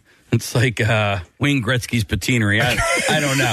Some Canadian name, Patinery. Okay. Yeah. All right. It was so funny because I had asked the Celine lady. Dion's Poutineery. I was actually at Wayne Gretzky's vineyard for lunch on a Saturday afternoon, and I asked. Get off my vineyard. I asked the waitress, hey, if I want to get I want real deal, Canadian poutine. And she was like, oh, you got to go to this place. And I thought it was like a mom and pop sort of place. No, it was the McDonald's of poutineery. Wow. In Ontario. But it was good, though. All right, Marissa? What about mac and cheese for an adult? Oh, yeah. Yeah. Absolutely. Be a meal. Absolutely. Not a question. Yeah, mac and cheese. You have your dairy. Hang on a second. I want to go to Anthony. Hi, Anthony. You're on the air. Good morning. Anthony, are you there? Is your name even Anthony? It is Anthony. Oh, then you're on the air, Anthony. Oh, good morning. Hey, what's up, bud? Listening to your guys' conversation this morning, and you haven't really talked about noshing at all. Well, noshing is eating, right? I hear the term noshing, but is it more than just eating? What does noshing mean to you? So noshing is like you don't know what you're having for dinner that night, so you're just getting your fridge or your pantry, and you just go and say, oh, I got some dips, pickles, beef jerky, anything like that. You throw it on a charcuterie board, and that's what you have for dinner. Okay. Yeah, then that's full-on eating a meal, I think, noshing. I think the classification of what is a meal, to me, it's more volume than... Right? So if you're not hungry afterwards, you just ate a meal. Like, to me, I know that I've made a meal out of popcorn. I've done that. All right, well, what, really? Yes, I have. You substituted a meal. Popcorn's not a meal. But when you say, but what is, so what is a meal? Other foods. What about a popcorn ball? What if you ate a popcorn ball? What qualifies as a meal? If somebody said, hey, did you have dinner? You'd say, yeah, I ate a bowl of popcorn. Yeah. Or as opposed to, no, I'm not hungry, I just ate some popcorn. I wouldn't say I already had dinner. You know what I mean? More than one ingredient gets you a meal. And that's why the pizza fries qualifies because you've got your tomatoes and your cheese and your fries. But with just a bowl of popcorn or just a jar of pickles, that's too simple to be qualified as a meal. I always spread canned chicken on my popcorn. If you, all right, because I want to go back to pickles, by the way. If you made a pickle sandwich, then that's a meal. You had a meal. That's a meal. What if you made a popcorn sandwich? I do make pickle sandwiches from time to time. Right. You know what, Preston? What used to be a classic? A potato chip sandwich. Yeah. Yep. And we've added bread to that. And we've instantly now turned it into a sandwich becomes a meal, correct? Mm-hmm. Yes. And you have to put pickles on that. I had lunch with somebody who, and it was potato chip sandwich? Yeah. Okay. Chips, pickles, mustard, potato bread. Okay. Sounds great. Equals college. Wow. And this isn't me. I had lunch with somebody who ate cake as their meal.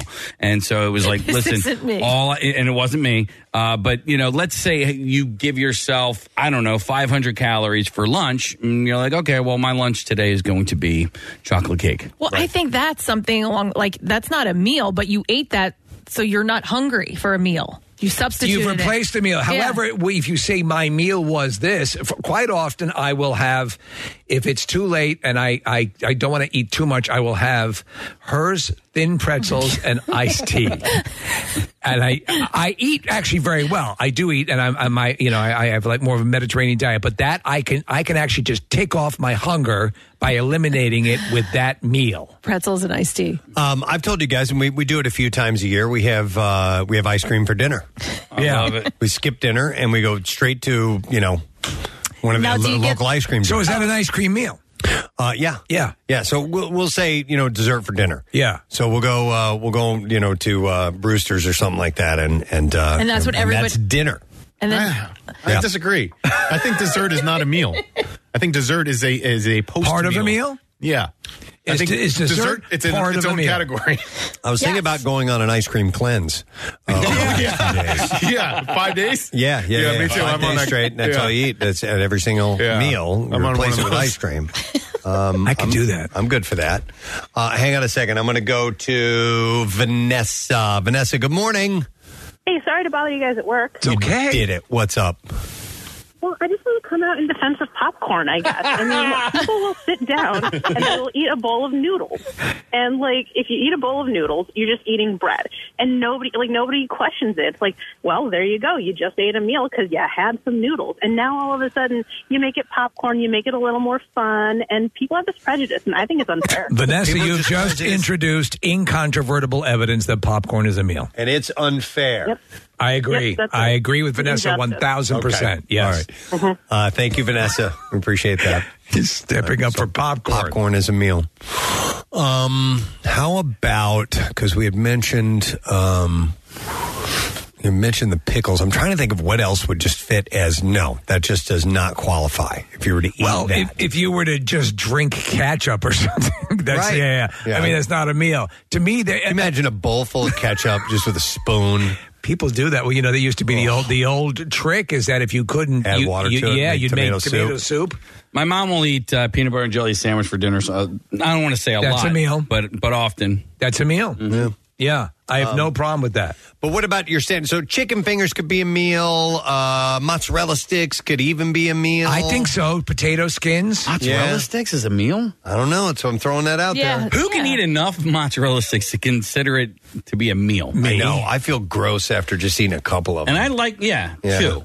Yeah. That you will max. stop at 2? Yeah. Really? Yeah, it's weird, right? Just the whole fried nature of it? Or no, I just kind of I'm over it after 2. You know what? The fried food, too much of it kills me every time, is the bloomin' onion. Like a little bit of the bloomin' onion. It also has the most calories. You feel yourself getting fatter. It's like the Tommy Boy joke. I can actually hear myself getting fatter. There's something about a bloomin' onion that, like, when you see it on the menu, you're like, oh, that sounds pretty good. What? No. What's the calorie count on that? I think seriously, it's about like 2,000, 2,500, something like that for one of them. Yeah.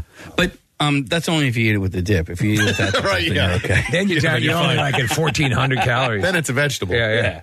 Somebody said ice cream sandwich is a meal. It's in the name. Sandwich. Yeah. It's in the name. I mean, we had that ice cream sandwich in Epcot, and they made it with a brioche. I tend to think of anything that's more like a dessert as less like I think popcorn is substantive. You know, as pretzel. Is it? That's it's a snack. That's healthy food as opposed to an ice cream sandwich. I mean, you can get full That's eating. just frivolous. You can get full eating paper. You know, like the getting full does not qualify whether or not something's a meal. Steve, I got to take you down to Cape May and take you to this ice cream sandwich store. It's all they sell in the store. But it's not like your standard. It's not a Chipwich. It's like on rye. No, but like each, I mean, they have a whole bunch of different kinds. They have like a strawberry shortcake or a banana split and so the bread part are different types of cookies, right? So you can get like a pretty standard, chocolate cookie ice cream sandwich, but then they have like a shortbread. Oh my God. That sounds good. Yeah. By the way, I do want to know what you sit down and have as a meal, and I don't want to hear like Frankenfood, like the potato chip sandwich and stuff like that. But I mean, what non-traditional thing if you sit down and that is your meal? I'm going to go to Bill. Hey, Bill. Good morning. Hey, how you doing, Preston? Hey, good. What's up, bud? Well, last night that's what I had for dinner. I went out to my garden. I picked a bunch of jalapenos, cut them in half, made up some cream cheese dip. Put them in the jalapenos and some breadcrumbs, heated them up, and that was my dinner. All right, so jalapeno poppers, essentially. Homemade. Homemade jalapeno poppers, and that's it, just eating that, and that's the meal. That was my meal last night. It's the first time I ever did it. I thought it was awesome. Have you taken a dump yet today? Yes, I have. Did it sting? A little bit. Okay. Yeah.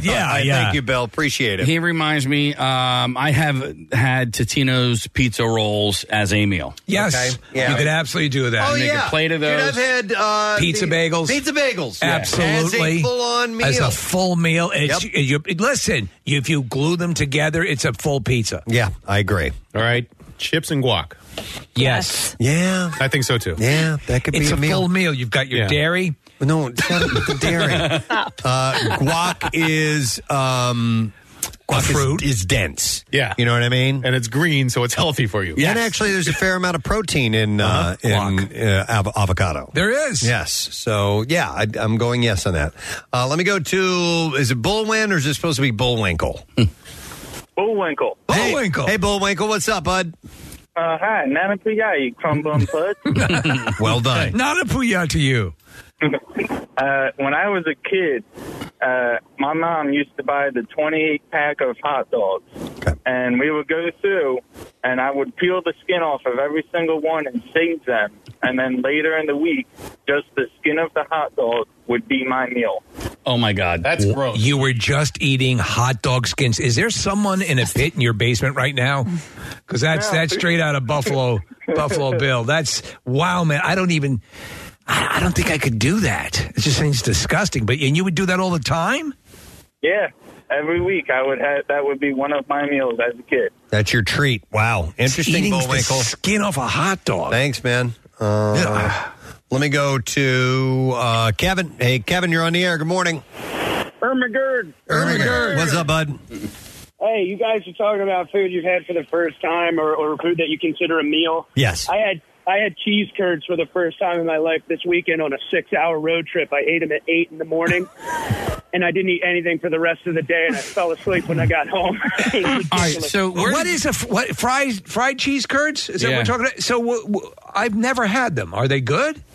Yeah, they're like salty, crumbly. They describe them, if they're good, they're squeaky. They say up in upstate New York. Okay. They do a lot of weird things up there. They don't really make hot dog lampshades, but I mean it was really interesting, and it was beyond reason how filled up I was when I was done eating them. Yeah, it's kind of like little mini mozzarella sticks almost. Is but it? yeah, and Press, you go to Freddy's, they have cheese curds on the menu. Freddie Hill Farms? No, Freddy's. What's Freddy's? It's a chain. It's fast food restaurant. It's a burger joint. That's right. Let me ask cheese curds. Okay. Let me ask you this one, and this is a standard. I think we've actually talked about this before. Have you ever just made a meal of the bread that a restaurant offers? No.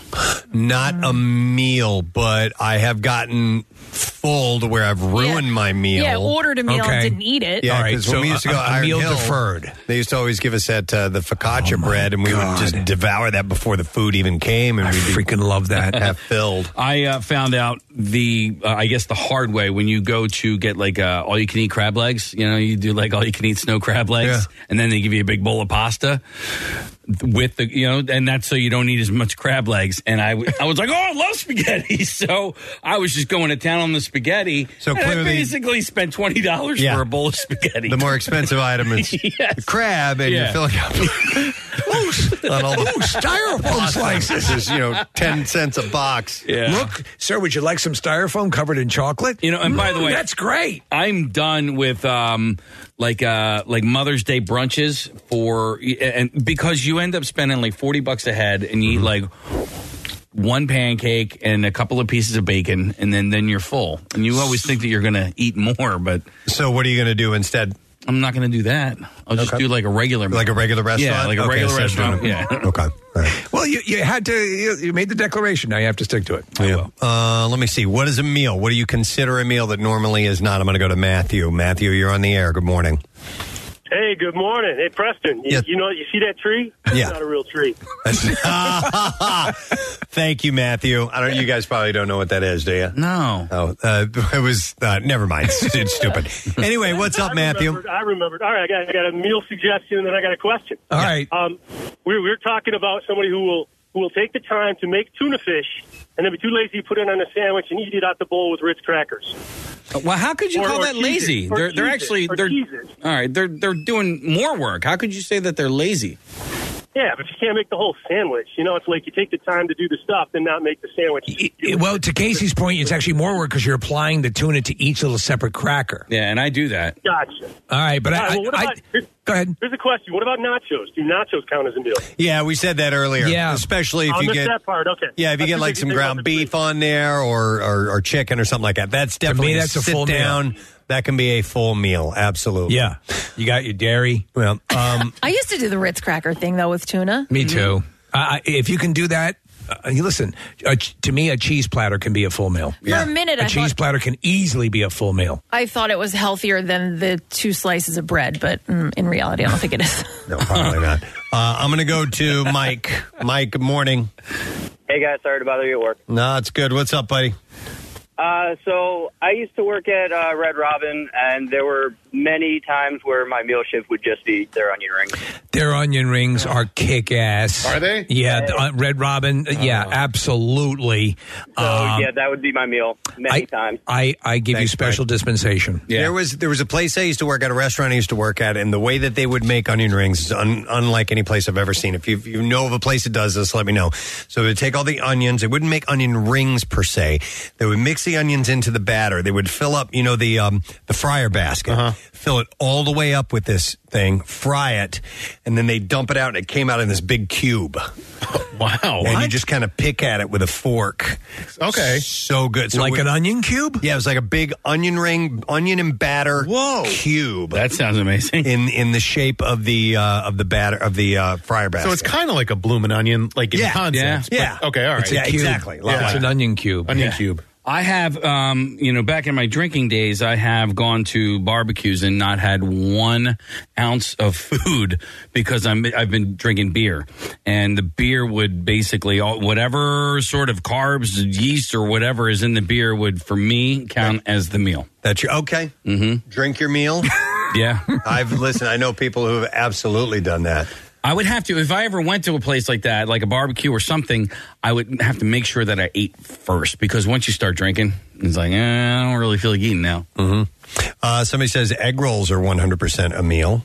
I think so. Yeah, I think now there are more egg roll options than ever. I've just ate dumplings before. Oh yes, I have as well. And that's my that's mother. The meal. No, my mother used to make southern dumplings. You know, the breaded fried dumplings. Yeah, like chicken dumplings. Yeah, yep. Yeah, There's they're no really difference good. between dumplings and pot stickers, right? I think they're the same thing. Yeah, okay. Yeah, and the pierogies are only a slight difference. There are a lot of things on the Chinese restaurant. Just give me the poo-poo platter and I'm good. Yeah. Casey, we had a pierogi place come in one time. Maybe you remember, but there was someplace in the Northeast, and those were the best pierogies I've ever had. Easily. Do you remember what it was called? I don't. Okay. Pierogi schmogi. No. But I think it begins with a K, and it's some Polish name anyway. What are those things? Pixar made a movie out of it where the lady, she makes Those are dumplings. Those are dumplings? Or pot stickers, yes. I know what you're talking about. Oh, yeah. Okay, go The ahead. short. Well, yeah, the short, but those are, they were more ball-like, and dumplings I thought were more like kind of in the shape of a pierogi, but not really. Bread balls. It was Bread a cartoon. balls. I know. Yeah, I don't know. I think, Nick, is it called bao? It's called bao, and the dumpling gets eaten. So it's a cartoon. Yeah, you could tell it was a cartoon. All right, here you go. Question about meal. I'm going to go to Ken. Hey, Ken, good morning. Good morning. All right, Ken, what's your question? What meal? Would you consider scoops of peanut butter straight out of the jar spoon or not? I think so. No. I think so. No, it's a spoon with peanut butter on it. It's not a meal. Well, the spoon? No. Well, I'm an exterminator, so I'm in the truck a lot, driving around. A lot of times I can't stop for a meal. I'll be walking around, minding my own business, and out of nowhere, bees! Bees! So you will you'll sit there as a meal with a spoon and a jar of peanut butter. That's what I do. It's just easy. Hey, could you put it on a cracker? Could you, if you had a cracker, you'd have a full meal. Yeah, but say I try to watch my waistline. I go gluten free. Okay, all right, man. Listen, It's enough for a meal, for sure. I love peanut butter. Calorically, definitely, and you could live off of it, definitely. But that's too much sweet for one sitting. For one peanut butter on fruit on a banana. Yeah, that's a meal. That's good too. You got your dairy, peanut butter nanner. So some people are taking offense to me comparing pierogies to pot stickers, and they're no, you weren't. They're in the same family. They're cousins. Wait, They're you said a dumpling and a pot sticker. A dumpling and pot stickers are pretty much the same. Pierogies are completely different. They're your cousins from Poland. They're the Polish cousins. Yeah, and they're potato based, right? They can be. I think the filling is. Yeah, the filling is usually potato based, but I think it can be a whole bunch of different things. And then maybe this is the place. As somebody brought it up on Instagram or on Twitter, the pierogi kitchen. The pierogi kitchen, homemade and hand pinched pierogies. And then there's one, Casey, called, it begins with CZEW, I think, Chews or something like that. Maybe that was the one that came in before. But, maybe. Chewers, Chevs, I'm sorry. Oh, here's one, pasta salad. Yes, yes, pasta. Definitely. That's there's no question about pasta salad being a meal. Yeah. How about potato salad? Yeah. I have macaroni salad. Yes, I have had potato salad just as a meal before. Absolutely, my mom makes a badass Southern potato salad, and dude, Steve, I'm kid you not, a full, just gigantic plate. Wow, that has been my meal before. I've done that with macaroni salad. How about coleslaw? Now I'm thinking about all the side dishes. No, that's just crazy. You can't eat enough of coleslaw for it to be a meal. Yes, no, you can't. I could. You could Absolutely. Can you sprinkle popcorn on it? No. Yes. I can make coleslaw a meal. Okay. And in fact, I'm sorry to jump in here. There's a place, a burger joint, Steak and Shake that I grew up with, and they would serve, if you ordered coleslaw, with your burger, they would actually bring it to you first in a little bowl, as if you are supposed to have this ahead of time in its own separate meal category. Interesting. I've eaten a lot of things as meals that I'm not proud of, but I would say one of the worst is I have on more than one occasion, especially no, especially if I'm on the road, right? Yeah, and I just I need to eat on the run. I have made a meal out of a large Slim Jim. They have thick Slim Jims, the Tabasco version, and the jalapeno cheese pretzel at Wawa. Okay. That has been a straight That's not up, bad. No, That's right? not bad. It's got everything you need, right? It's got your dairy. It's got your dairy. Is that your meat? Is that out of necessity or preference? Well, it's convenience and preference. I love the way they taste. Here's how it works. The things that you like to do like that, you make sure that the situation dictates necessity, but it's not really necessity. You've purposely backed yourself into a corner like, I don't have enough time. I'm going to have my Hearst thin pretzels and iced tea, because that's the only thing I can eat right now. Yep. You know, and that's how you con yourself into having these quote unquote meals.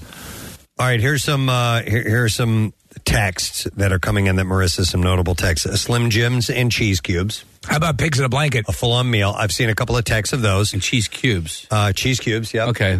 Hard-boiled egg. Yeah. As your meal. Yeah, that works. Just an egg, yep. Just one? Well, a dozen. Nothing else. Oh, my God.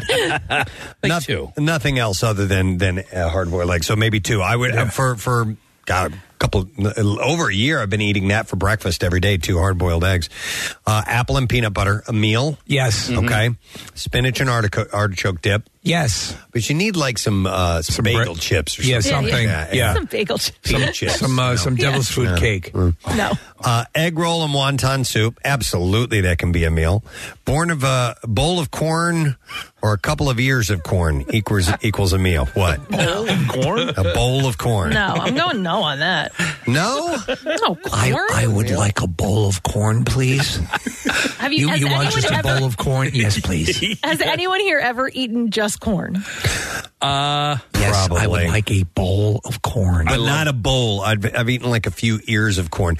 The corn that comes out this time of year is just so damn good. I like when May I have a carafe of corn, please? What were you saying, Nick? I like it when it's hand shucked. Yes. This one says, every single time I go to Iron Hill, I have a cheesesteak, egg rolls, and banana bread pudding. Full meal. All right. That's all you need. Yeah. Absolutely. I have. Do you guys like those little pretzel chips? Yes. Yes. Okay. I will make a meal out of pretzel chips and hummus.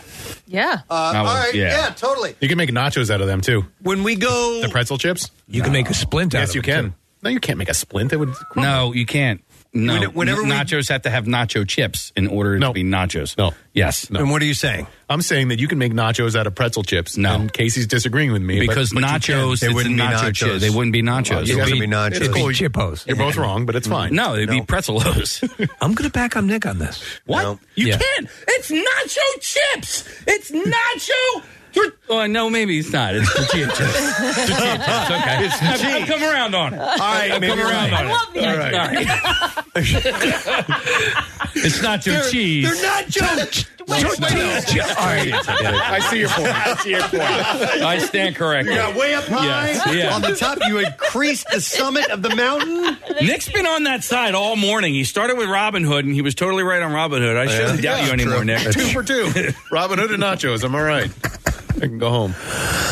I forgot what I was going to mention. Oh, when we go to P.F. Chang's, Rochelle and I will order exclusively all appetizers. Okay. Oh, yeah, We the will lettuce fill wraps. up the table with appetizers, and that is our meal. So there you go. And that's tapas, right? Sort of a tapas style Tapas, meal. agreed. Absolutely. Can you agreed. just have tapas? Is there a thing that is just tapas? Yeah, oh yeah.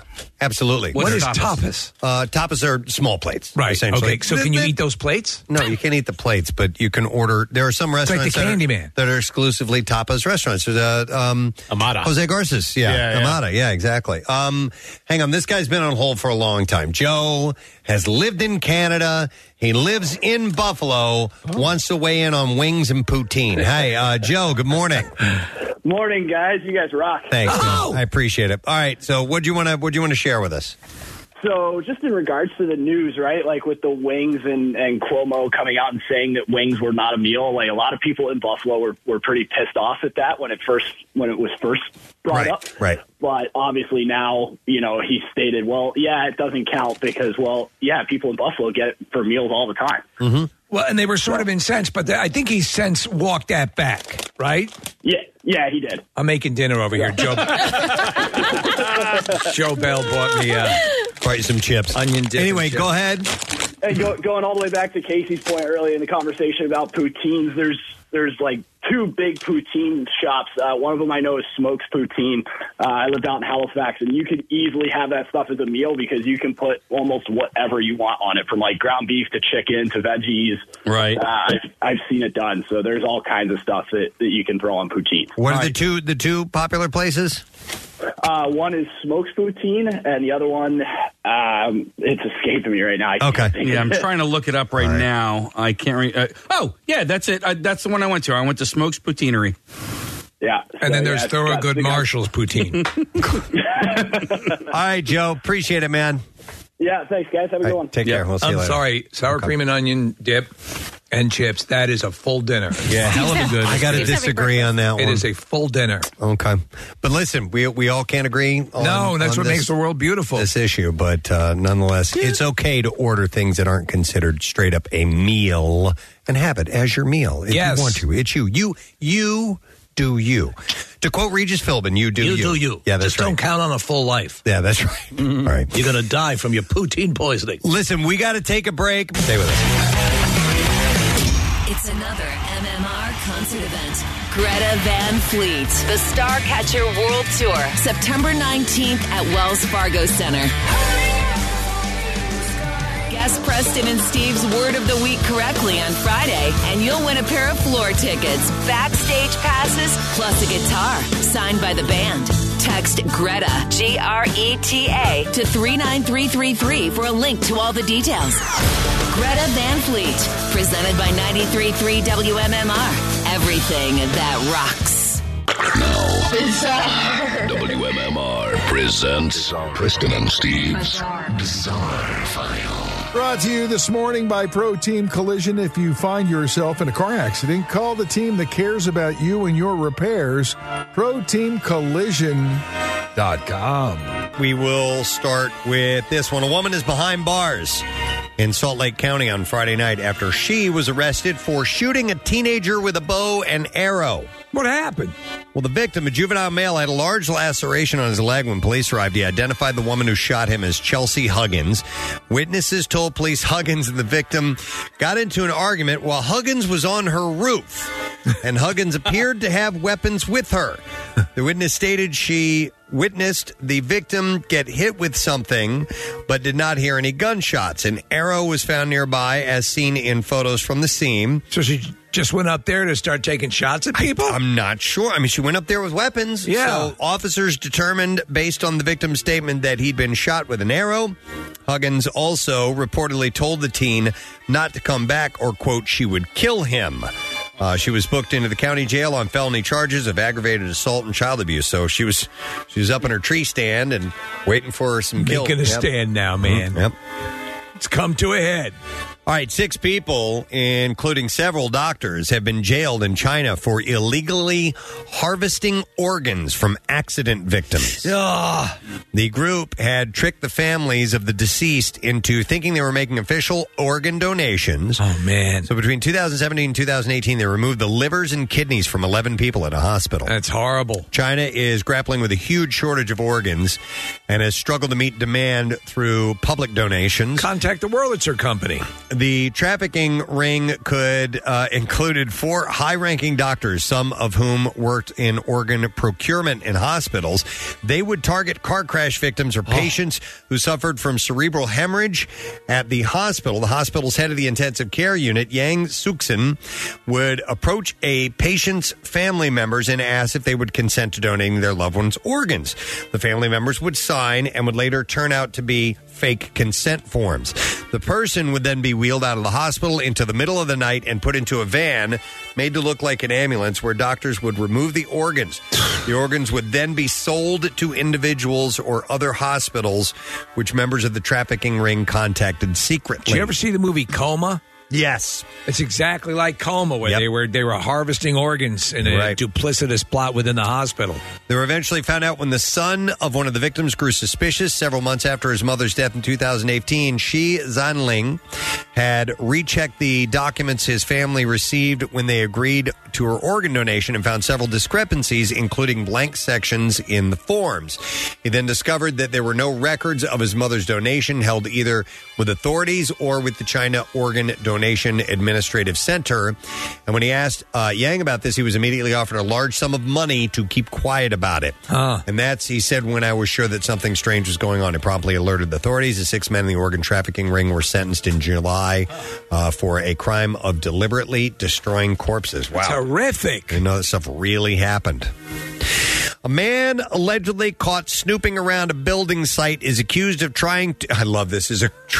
Accused of trying to pretend he was a statue when police arrived at the scene. It works in the movies. It does. Right. Patrols were called just before 3:30 a.m. Thursday morning for a security company when they reported a person walking... I'm not a human, I'm a statue. Around this guy says he's a statue. Inside with a flashlight. When officers arrived, they cordoned off the area and they called in police dog patrol. They searched the site. They located the man inside one of the apartments pretending to be a statue. So did they describe the pose that he was taking? It was Rodin's The Thinker or I what? wish they would have. Yeah. I mean, that would have been great, but I can't think of... No, they didn't indicate. But yes, the Thinker would be a good one. A common one, right? Yeah. The man, a 29-year-old, was arrested and charged with being unlawfully on premises. Statue. The checks revealed that he had an outstanding court warrant and he was refused police bail. The man will remain behind bars until his next court appearance in December. Oh, man, this is sad and just disturbing. A man was struck and killed by 3 separate hit-and-run drivers who all fled the scene after colliding with him while he was crossing the street. And now police are appealing to the public for help in finding the perpetrators. The incident occurred at approximately 7:39 p.m. in the South Los Angeles neighborhood of Florence when 50-year-old Jose Fuentes was crossing a street. A motorcycle traveling northbound collided with him. In video, Fuentes can be seen lying in the road after being struck by the motorcycle as it speeds away. Just seconds later, Fuentes is then hit by a white sedan, which also fled the scene after the collision. In a separate video of the same accident that was released by the police, the man on the motorcycle can be seen stopped somewhere down the road before getting back on his motorcycle and fleeing.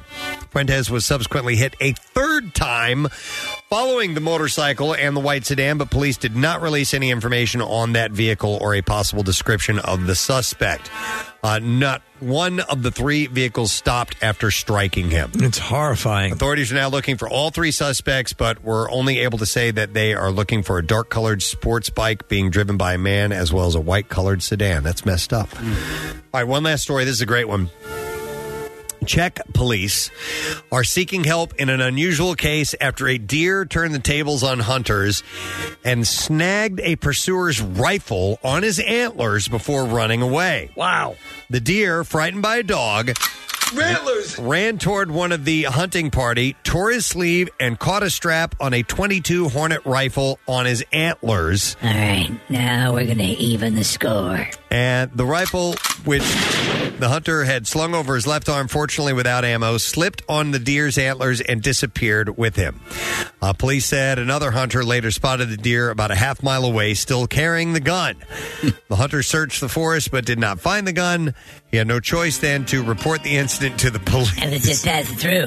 Just a deer coming back from the war, but you wouldn't let me leave. The police said that... Just because I have rattlers. Yeah.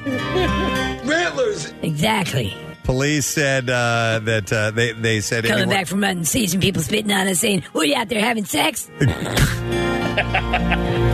Anyone who finds a weapon should contact authorities Oh, I found a weapon, right away. So, and I plan on using it.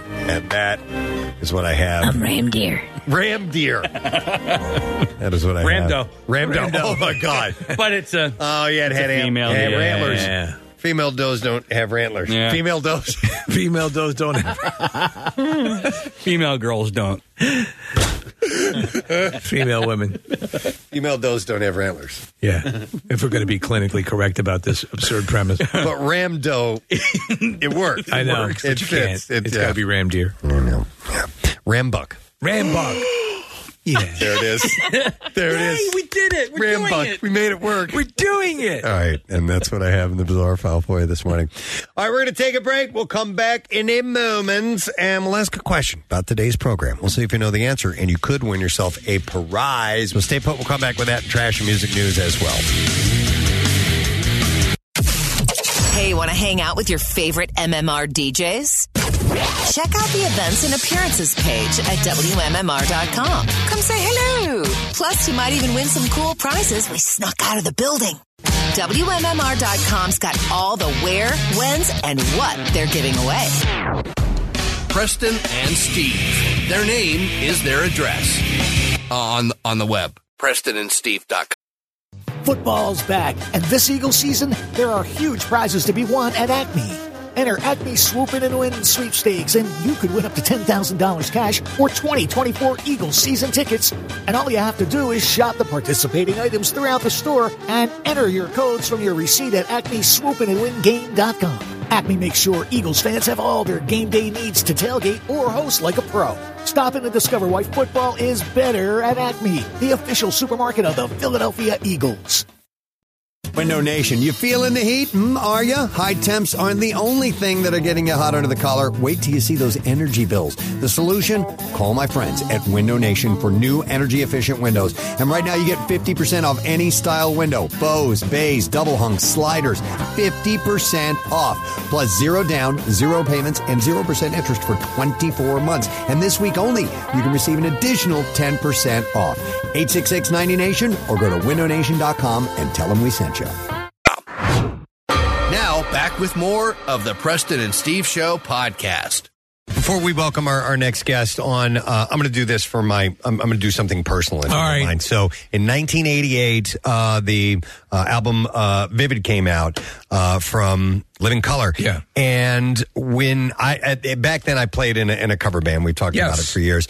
And I was telling Casey off air, when you play in a cover band, every now and then you'll throw in a song that the band agrees, okay, we're going to play something that we're going to play this just to show off our musicianship a little bit. Mm-hmm. And so Living Colour was just, we loved the band, but we didn't want to play Cult of Personality because it was too obvious. Right. So we played 2 other songs from that album, Open Letter to a Landlord. Great song. And I'm going to play a little clip. Now, this is from an old boom box at a bar that I recorded this on. But another song we love playing, and it was to show off our musicianship, was Middleman. So I wanted him to hear this while he's on hold just a little bit.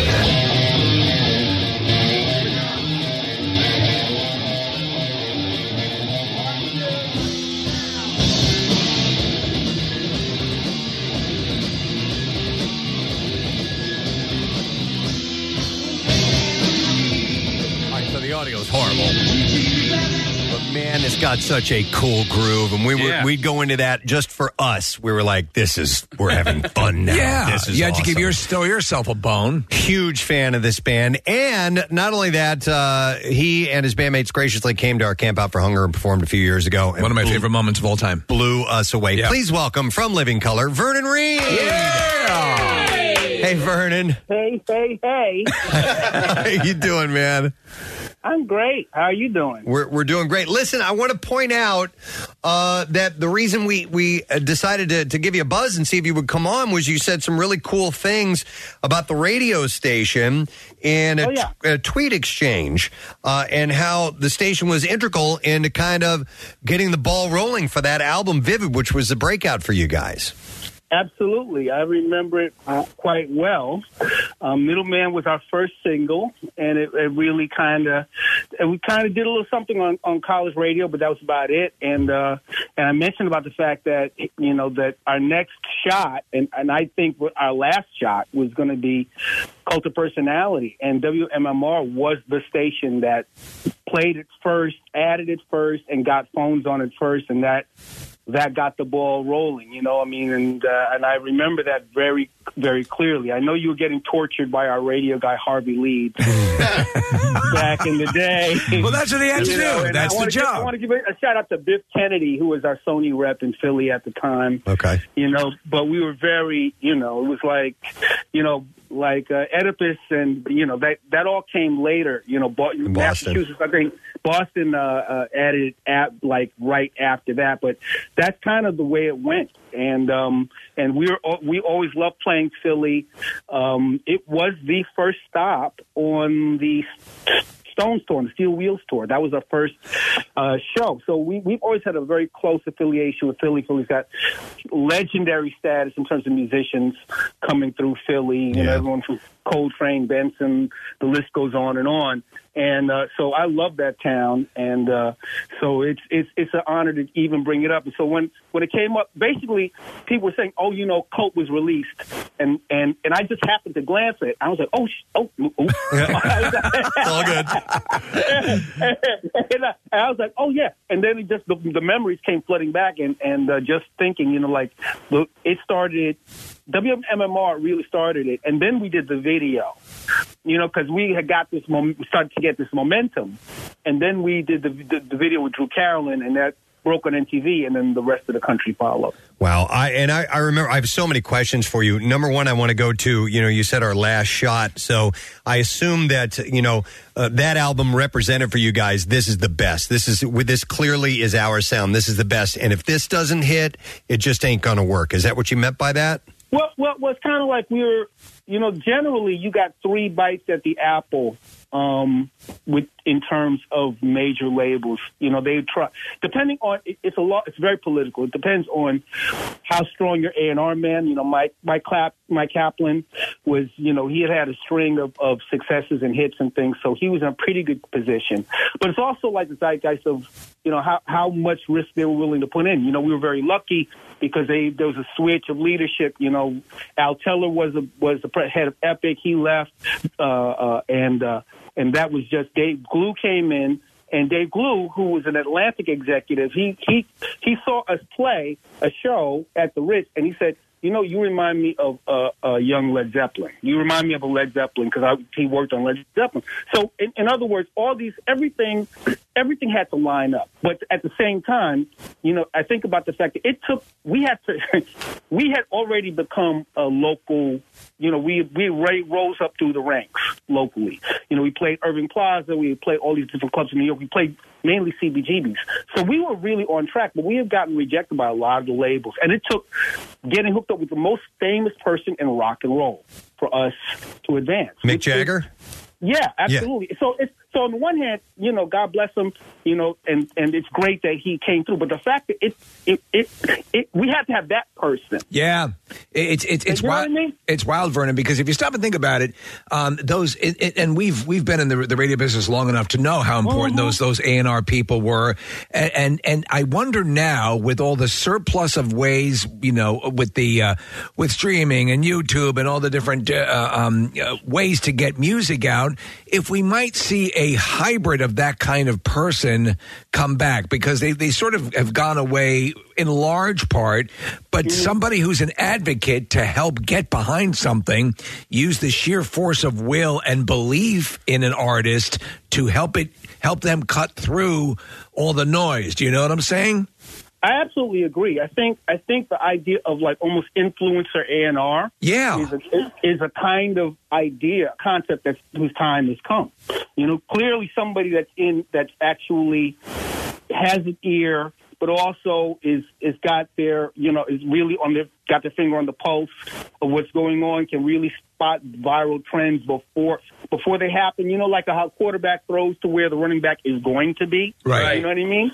So like. So that's the idea is like, to spot the pre-trend before it becomes a trend and then time it. So that kind of person is evolving. I believe that. I loved what you guys did. The reason your music and that album stood out to me, you and one other band, the Red Hot Chili Peppers, were bringing funk, you were bringing soul power into heavy music. And it was so refreshing and cool. Was it? But I remember it really standing out. Was it resistance at first when you guys came out with that sound? Well, yeah, because people didn't. Number one, people were trying to figure out where we were coming from, and I think people got it really twisted. You know what I mean? Because rock had become so identified with white people. Yeah. At that point. And it was almost like a disconnect between rock's black roots. Well, the thing about us is that we never disconnected it. So it was never an identity crisis. It was never an identity problem. The problem was with other people looking at it and trying to figure it out. But we were very clear the connection between how Led Zeppelin became Led Zeppelin, how the Stones became the Stones.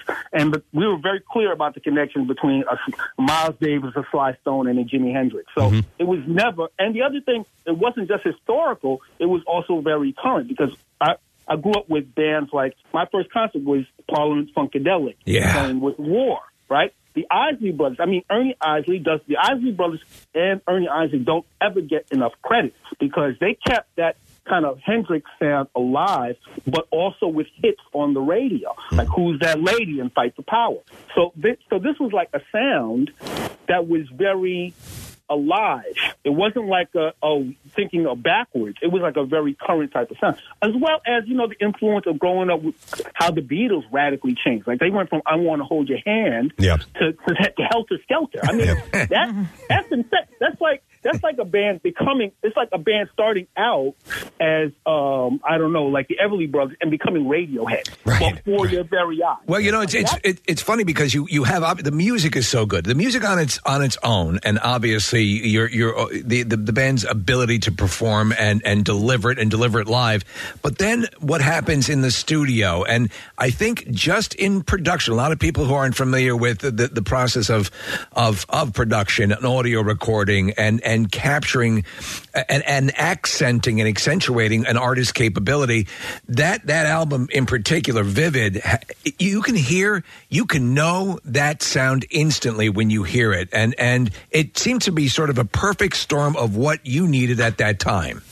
I give full credit to Ed Stasium, and actually Ed Stasium and Mick Jagger as producers. Mick produced two songs. He produced Glamour Boys, and he produced Which Way to America, which Way to America is one of the most aggro. It ends the album, and it's an incredibly aggro tune. So he was great. And Ed Stasium, who had been working with Mick on Primitive Cool, we brought him on as a producer. And, Cult of Personality, when we played it in the clubs, we actually did a different arrangement of it.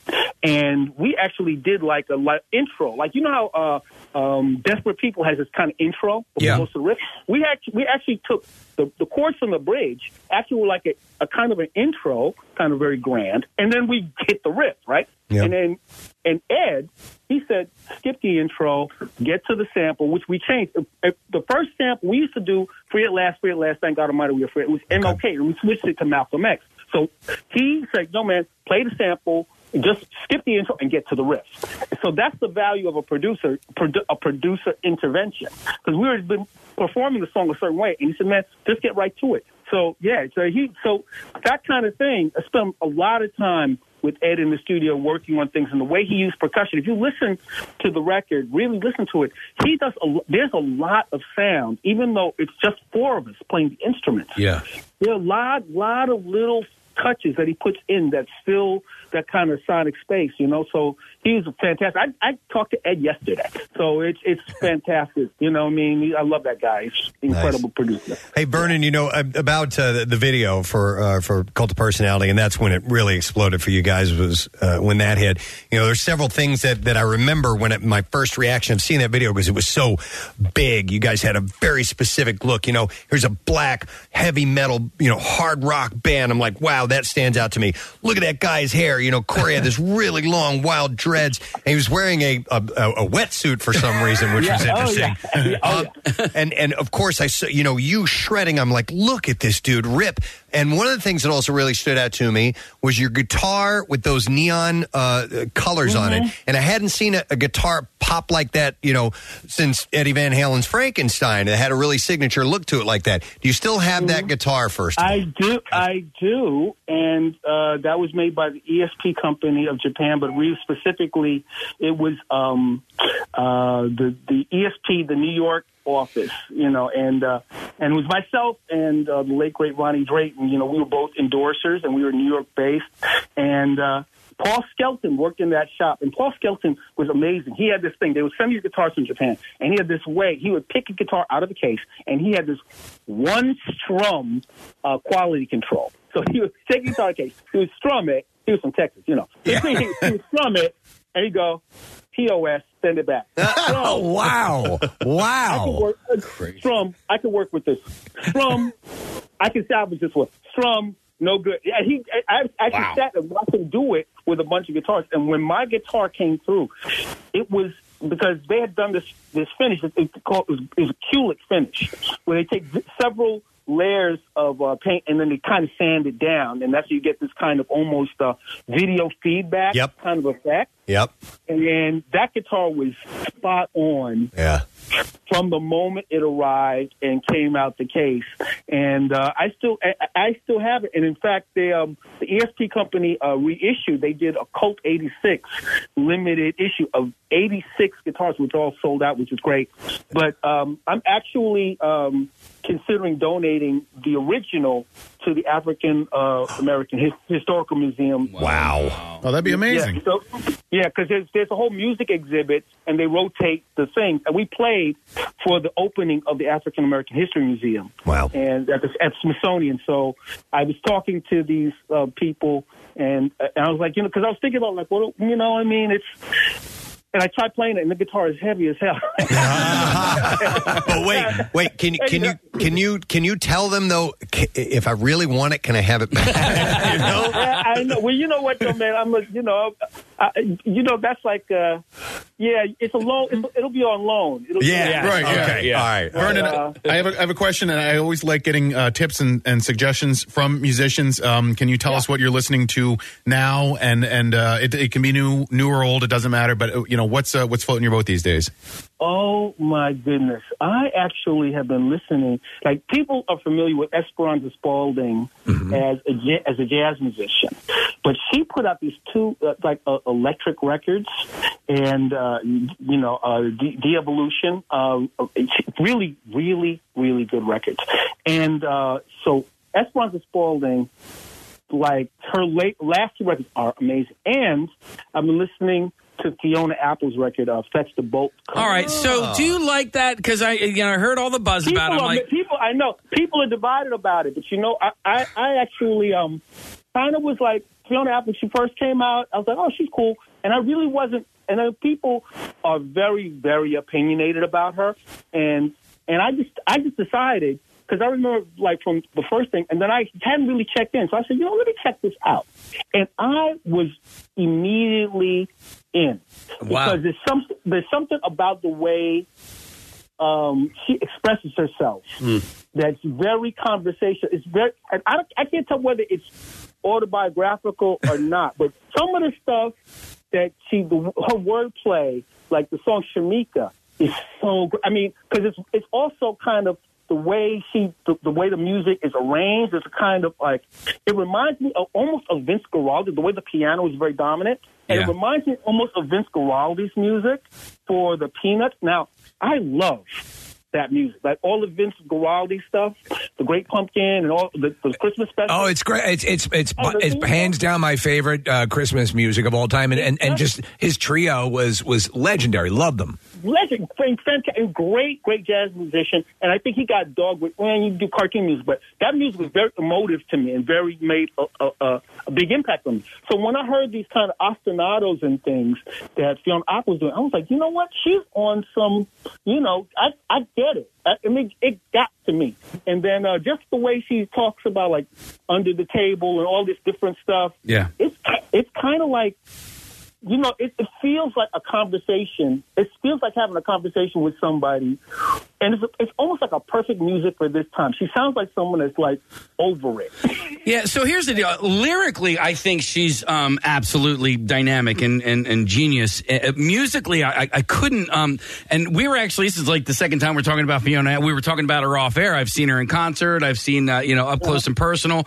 She also showed up on a Tiny Desk series with the Watkins Family Hour. And I was like, okay, so the Fiona Apple that we knew in the late 90s, early 2000s is, she's had, she's different, and I love the experimental nature of it all. Musically, I just couldn't, I really couldn't find myself getting, I was really trying to like it. Yeah, no, yeah. I know. And I know it's okay, but I wish I was able to listen to it the same way that you do. Yeah, well, things are funny that way. Sometimes things that you don't get, right? Like you're trying to scratch your head at. Like, when Radiohead did Kid A, there's no drums on the first two songs, right? On the first couple of songs, there actually aren't drums. And I was like, where are the drums? And and that was like, it bothered me. And then eventually said, you know what, this is dope. Like, it occurred to me that this is actually they're kind of taking the form and they're messing with it in a way that's brilliant. They're doing something. A lot of things that we turn around and suddenly we're like tapping our toe to it. The first time you hear it, it's challenging. It's like, that's not what And sometimes it's weird how things will creep up on you. And it may not be the whole record, but it might be a tune. It's interesting how we take things in. Sometimes things will hit us right away and they're great, and then you fall out of love with it. And other things are like, I don't know about that. And then suddenly you're tapping your toe to it. It's a weird psychology with sound and music. Let me ask you, Vernon, because it's interesting. Do you think, and you've made some jazz references as we've been talking, we obviously know that rock comes from the blues, a large part, but jazz also has had an influence. And how much do you think jazz has influenced the sound of the kind of rock that you deliver and the kind of rock that we all tend to gravitate towards? Well, it's interesting because I grew up in a time period, when I was much younger. Fusion music had kind of hit, and also prog music, right? So music like, Cult of Personality. That riff is one part of that riff is Mahavishnu Orchestra. Mm-hmm. Like hearing John McLaughlin's, pioneering jazz rock fusion band. Hearing music like the New Race and the Dance of Maya, that had an influence, as well as hearing all the other, like Zeppelin and all the other emerging, like Sabbath and all the other emerging music at that time.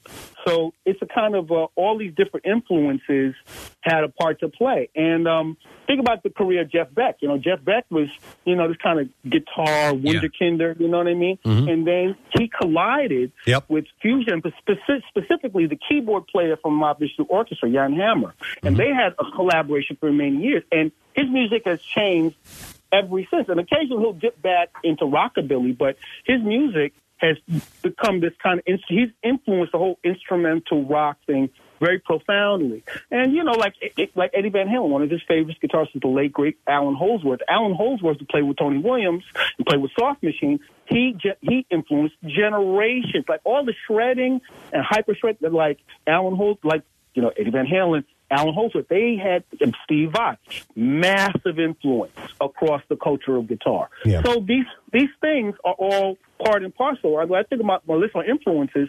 Well, my influences were like Santana, Hendrix, McLaughlin, Fripp, Jan Ackerman, Tommy Bolin, who played on Cobham's record.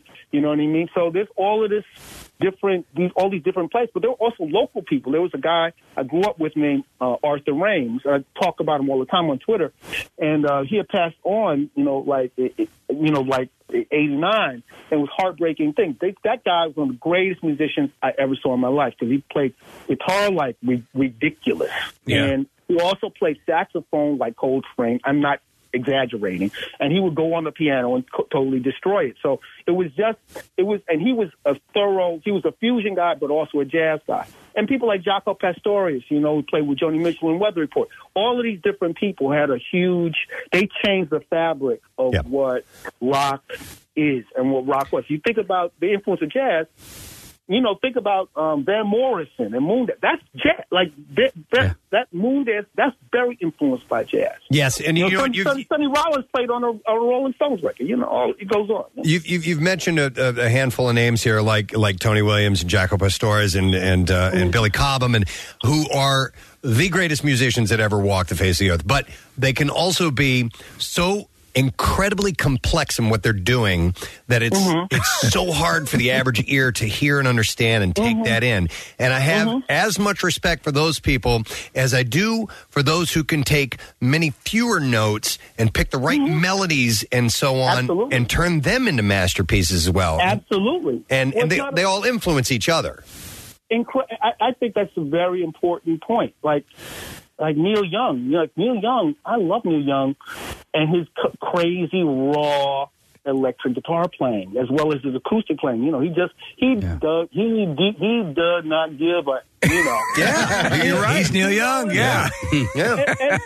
And that's also part of the thing. It's not. I think that the spirit of punk, the spirit of a Kurt Cobain, God rest him, Chris Cornell. Chris, like Soundgarden, they were a perfect marriage of very in your face, very raw, but they could be very dense and very complex with the altered tunings, with the lyrics. Odd time signatures, yeah. Oh, odd time signatures, but and so much of his great music, of their great music, Chris Cornell was dealing with a lot of deep, heavy things, and he put it out there. 4th of July. My favorite tune of theirs is "The Day I Tried to Live." I mean, I'm telling you, that's one of those tunes that, for me, having been in the business and seeing all of the stuff that I saw, in a way, that song had a very specific kind of resonance. Do you think that there's something cosmic that ends up bringing these people together? Do you know what I mean? Like you have all these talented people out there that can rip and shred, but for some reason, it is something that brought them together that made them a success. Maybe they would have had success somewhere else, but they didn't. Do you know what I mean? Yeah. Well, we all ran away to join the circus. You know what I mean? Every one of us. Yeah. Certain things are fated to be, and I think about like an Amy Winehouse, and it's you know what I mean, and it's just it's heartbreaking and heartrending to think about her because she's a person who. That's first for that song Rehab, I jumped out of my skin because it was like one of these things. Oh, finally I'm hearing someone telling the truth. Right? She's actually it just had the ring of quote unquote authenticity. Just that, when she goes, no, no, no. I mean, that's generations of people that have struggled with addiction and all the rest of it. And her truth ultimately, she struggled and ultimately she lost that struggle. But, that's the thing. So many of our greatest, the Marvin Gayes, the Sam Cookes, they come through and they will say the truth. And they, and whether they have hits or big hits or whether not, when you hear the truth coming from a singer, when you hear the truth coming out of a guitar or a horn or a violin or a drum, it's unmistakable. It is unmistakable. It does if it's heavy and dark, if it's light and folksy, the truth will out. Mm-hmm. And what's interesting though, Vernon, and to touch on what you said, Casey, about cosmically, is there a reason that these groups of people get together and yes, they go out and musically change the fabric. I however, now with YouTube, Vernon, I never knew how many virtuoso musicians out there existed. Oh, yeah. That there are people that are that that have that ability, and yet they are bagging groceries, and this is just a thing they do on the side. But they're incredible musicians. Incredible, absolutely. I had no idea that many existed. The world is essentially unfair. If you think about it, like Jimi Hendrix. Jimi Hendrix would never, if he hadn't taken that trip to England, it wouldn't have happened. in fact, it just wasn't, the British invasion. In fact, he was one of the artists that helped to reverse the British invasion trend and kind of bring it back to the States. Yeah. Everybody is on their journey, and there's no guarantees. I mentioned Arthur Ames, that people don't know his name. He's the greatest musician I've ever personally seen. Not a famous person. And, who can say why these things happen? Vernon, I'm sorry to interrupt, but once you bring up Jimmy, and once again, it's a black musician going, by the way, this is how you do it. Yeah. You know what I mean? Oh, yeah. Well, but also, he was influenced by Bob Dylan directly as a songwriter, And Bob Dylan just put out like one of the best records of his career. I mean, people have counted Bob Dylan out for, when he get Time Out of Mind, it was, oh, my God. Then, Love and Theft came out. But this record, Rough and Ready Ways, I mean, it's incredible. It's incredible. Yeah. And part of the reason it's incredible is because it's him. When you hear Murder Most Foul from his lips, it's a different situation. It's fascinating listening to you because you know what? The same way I love hearing a director who is a fan of film, you're a musician who adores music. So you've never lost that complete immersion and adoration for it, and it's just fascinating to hear your perspective on this stuff. So I want to just mention two bands that are on the opposite ends of the spectrum. I want to mention the band Car Bomb. If you're into the super heavy stuff, Car Bomb. Okay. Car Bomb. Car Bomb. All right. But, it's unbelievable is a band. There's a band called Thank You Scientist. Let me tell you. What do they sound like? I'm writing all these down. Yeah. Okay. Imagine what it sounds like. Imagine if you took early Chicago and Frank Zappa and put it together. Wow. Zappa and Chicago. And that's a big sound. And the guitarist Tom Monda is out of. Say that Tom Monda in the top tier. Okay. Ridiculous. But they're like the super heavy band. But the parts, it's like take early Chicago and take Dream Theater and Chicago. All right. Seriously, that blows my mind. That kind of a band, it's like super prog band, but with horn sections, trumpet player, and saxophone are ridiculous. But Tom Monda, the guitarist, redonkulous. All right. They're from Montclair, New Jersey. Thank you, scientists. You heard it from me. They have a record, Terraformers, and several records. Check them out. All right, man. We appreciate it. We'll get people on that. We will definitely listen to it. All right. Absolutely. Well, Vernon, we're glad we came across this tweet my God. where you mentioned MMR, and it's awesome to catch up with you, man. We'll talk anytime you have time. Oh my goodness! I want to give a quick shout out to my Philly brothers Jamal Dean Takuma and Calvin Weston from the Freeform Funky Freak, and all the rest of the posse, all the rest of the Philly posse. Yeah, I love you guys, and thank you so much for you were critical in the band's career. Thank you. And we so appreciate it and acknowledge it. So, y'all, everybody stay safe. These are crazy sci-fi times we're living through. And, we'll get through. We'll see you on the other end, and hopefully we can get another situation like we had at the camp out, which still stands as, I think, for all of us, one of the absolute most incredible, surreal moments when you guys played for us out at that event. Yeah. So it was our pleasure. Okay, guys. All right, Vernon, take care. Weekend. All right, you too. Vernon Reed. Wow. Of In Living Color. Not In Living Color. Living Color. Yeah. We were just going to talk to him for like 5 minutes, I thought. But that dude is a student of music. No Don't question. you love hearing that zeal and his take on it? I mean, it goes across all realms. I mean, when he was bringing up legends of jazz. He was bringing up when you go from Joni Mitchell to Dream Theater. Yeah, he's covering all across the spectrum. Nice, that was cool, man. Do you want to hear any of? Because I have Terraformer by Thank You Scientists. You want to hear one of their songs? Sure. Well, it's not the whole song. Well, no. I just want some of it. Yeah. All right. Well, this one I'll give you 4 choices. You want Wrinkle, Fix Milder, whatever that is, Swarm, or Son of a Serpent.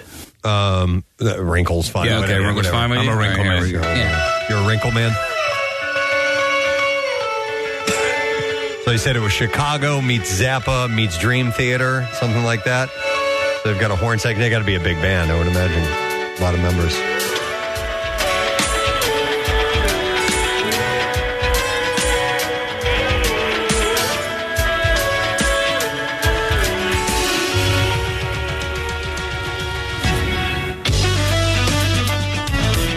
All right. Yeah, very fusion. Yeah. Crank it up a little bit, guys.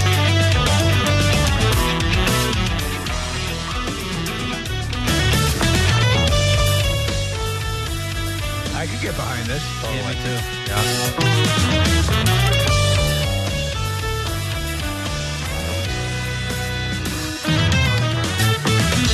Yeah, you hear the jazz. Yeah, I hear a lot of Weather Report and like you said, Mahavishnu in there. I love the that type of Mahavishnu stuff. orchestra. Yeah. My brother was taking guitar. His teacher was a Mahavishnu orchestra. Psycho. Their musicianship is just those bands. And like Dream Theater, these progressive bands. It's hard to follow. Per se, you can't like tap your foot to it. It's an earworm that lives with you with them. But it's unbelievable musicians. Yeah. All right. Well, that was cool. We need to take a break, so don't stray too far. We'll be back in a moment.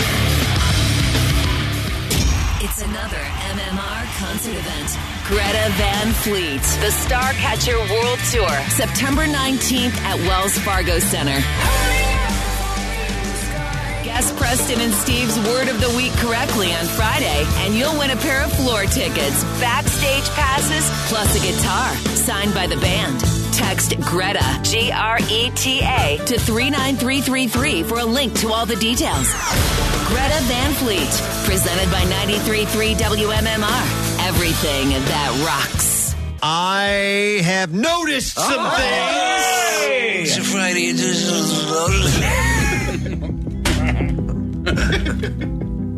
That's all the intro. That's all you need. That's it. I noticed that Wawa announced plans to open its first exclusively drive-through only location, and it's right near where Kathy used to live. It is. It's in Falls Township, Bucks County. It is in Bucks County. It's so it's going to be just drive-through. I am so down with this. It's completely down with this. It's not a regular Wawa that has a drive-through option. This is just you drive through and everything will be handed to you via a worker. Like a Swiss Farms, Dairy Barn sort of thing. Kind of like that, I guess. Yeah, so it has literally no access to the inside. Correct. So Dairy Barns, I don't know if you're familiar with Dairy Barns, but Dairy Barns were that. You had no access to the inside, and it was workers would come to the door and give you whatever you wanted and what you asked for. So that sounds cool. I remember the first time I went to, and remind me again, Case, is it Swiss Farms in Delaware County? Okay, I remember the first time I drove through, I was like, wait, so we don't get out of the car, we just stay in and they'll bring us iced tea or whatever we want? But you can go in, can't you, in some Swiss Farms? Nope. No, it's just drive, which to me was, to me was far. And there was always, even if there was a drive-through, there was still an option to go in. But I wonder if this is like a new, obviously it is a new concept for Wawa, but this isn't the only one. They're already planning another one in New Jersey in Burlington County. Correct. By the way, what's the strangest thing that you can buy in a Wawa? Is there any, I'm trying to think of any. It's not like a 7-Eleven. Anything you wouldn't expect. Yeah, because 7-Eleven you can has get motor oil, charcoal briquettes. Yes. A denture grip and a sandwich. So yeah, they have a mini automotive section in the super Wawas, not on the one like in Belmont, the smaller Wawas. They backed off a little bit of the grocery store part of it. Remember, you could buy eggs and bacon and stuff like that. Oh yeah, and you used to be able to buy a larger selection of larger snack foods, you know what I'm saying? You only get some of the now it's chips just their prepackaged little snack. Yeah, exactly. Yeah, there's a lot more of that instead of a larger version of it. I do think though sometimes I'll go into Wawa and I'll think they'll have something, and then I'm searching the aisles. I'm like, there's got to be like what? You know what? So I went guns. Yeah, where do you get your ammunition? Right. Listen, I have a Glock. Nick, I went for a toothbrush. And they didn't have, I was down the shore, and so maybe that was a little bit different. You would think they'd have a little travel kit. Right, something. Yeah. They didn't have no toothbrushes. Okay. Yeah. I'm surprised. I would think you would find something like that. Where is suppository? No, I didn't ask for that. Well, you definitely I have a rectal issue from the sand. Rectalicious. Well, yeah, when I drag my ass along the sand. Yeah, I know why it was. I like to make designs in the sand with my butthole. With my butthole? My version of a Zen garden. Oh, welcome to my beach set. Here are some of them. I guess it depends on which location. Some do have eggs and bacon. People are texting. And also the Ambler Wawa has a GNC stand.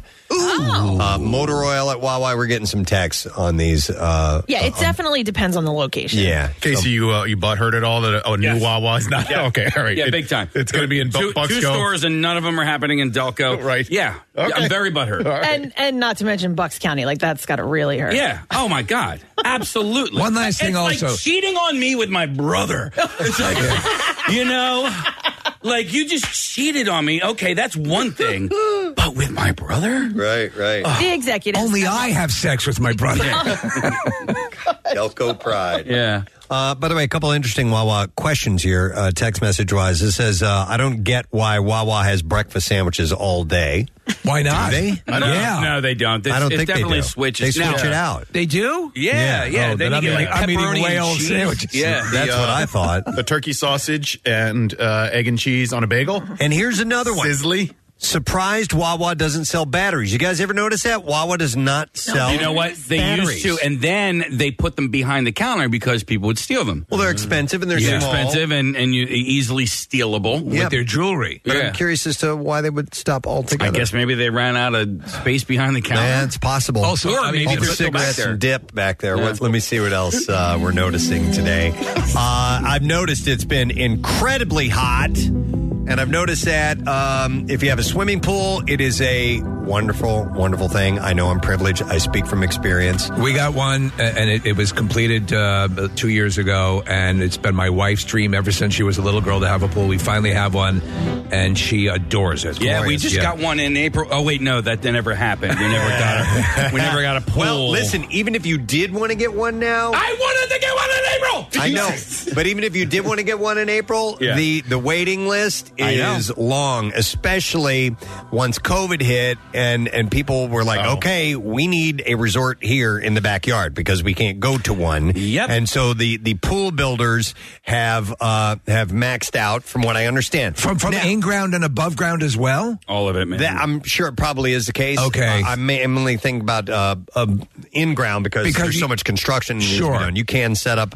My dad set up our old above ground one. You can do it, and above grounds can get the job done. Yeah. They can, and there's not as much stigma with them as there used to be. Yeah, because they're pretty good looking now, and you can build decks around them and things like that. And as we've learned, if you get extra liner, you can make it deeper. Yeah, if I wanted to order a pool now, 29 weeks. I would have to wait 29 weeks before they would start construction on it. Well, I think including because they're so backlogged. Right. Yeah, that's the issue. To that point, yeah. Here's something that might be okay for you: Swimply.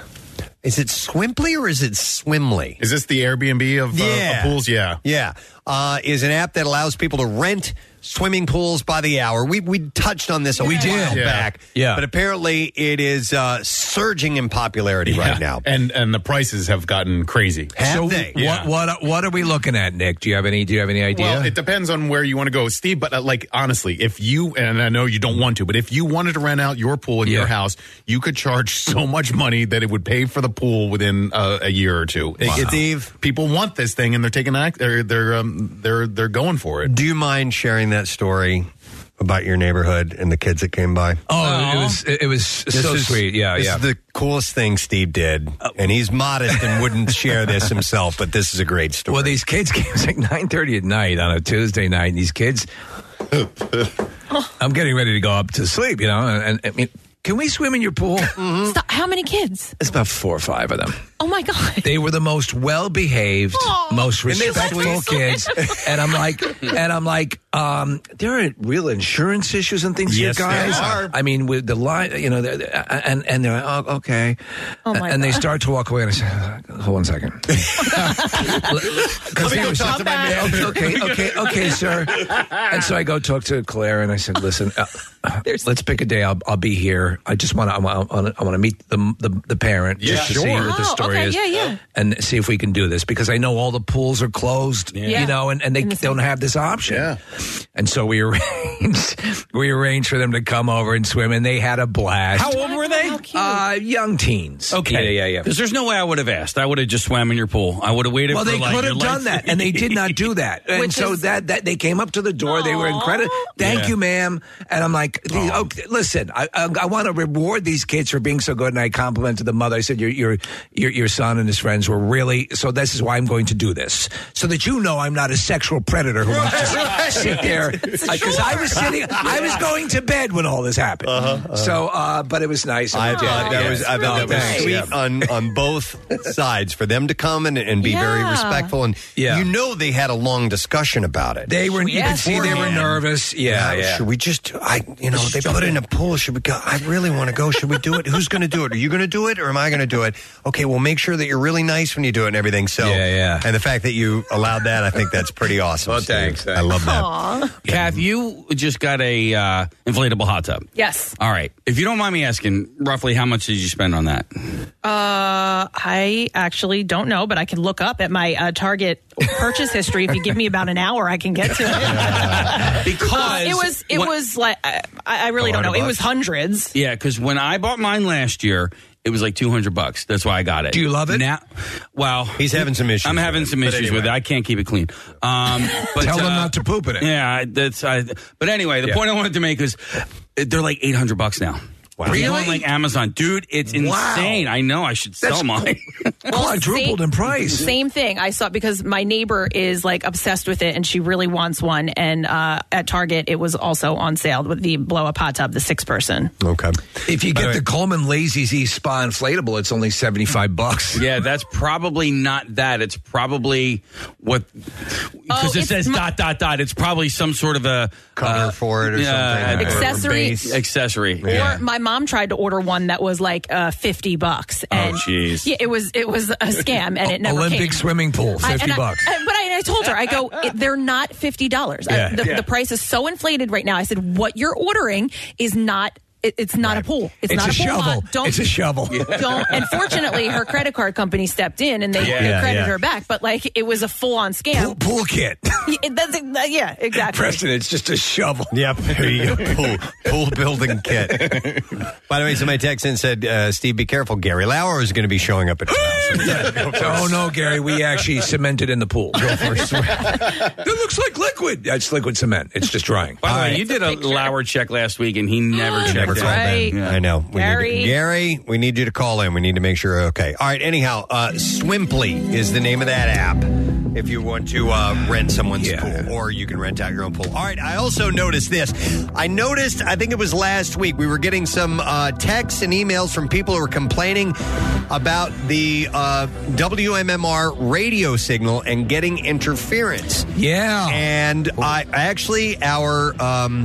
chief engineer, Keith Smeal, had gotten back to a listener who had asked a question about it. And here is the definitive answer. And I never knew specifically what this issue is. From time to time, MMR listeners will hear a country radio station coming in. And Keith has got it all worked out here, so I can explain to you. If Keith has his own country station. No, he doesn't. And he'll sometimes borrow our signal a little bit. Now, Keith in the morning. Yahoo! I will explain to you what the issue is and why that is, and it has nothing to do with them boosting their signal, our signal getting weaker. It doesn't even have to do with clouds in the sky or anything like that. So here's what it is. So it's 93.3 WFLS out of Fredericksburg, Maryland. Okay, so a ways away, about 145 miles from Pittsgrove, it says, is where that location is. He said, this is what Keith said to the listener. Everything being normal for WFLS to blank out WMMR in your area, they would also be blowing out our entire listening area. He said, thankfully, that is not the case.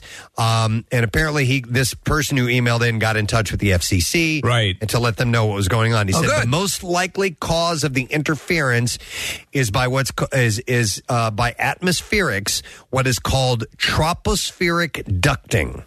All right, when the weather gets the way that it is now, the troposphere changes such that it carries radio signals great distances. Sometimes it lasts a few hours, sometimes days. There's a website that predicts such ducting. He provided a picture. And it it shows a lot of activity starting yesterday. This was from a few days ago. Increasing through the day, intense today, lessening overnight and through the weekend, and picking up some on Monday. When that tropo acts up, there is always the stream in the WMMR app if you want to listen to it that way. So it's this atmospheric condition that you have no control over whatsoever. So years and years of doing stand-up and driving around the country and listening on radios, this is well before any other option of streaming or anything of that nature. You would sometimes be in one state and get radio from states away. At night.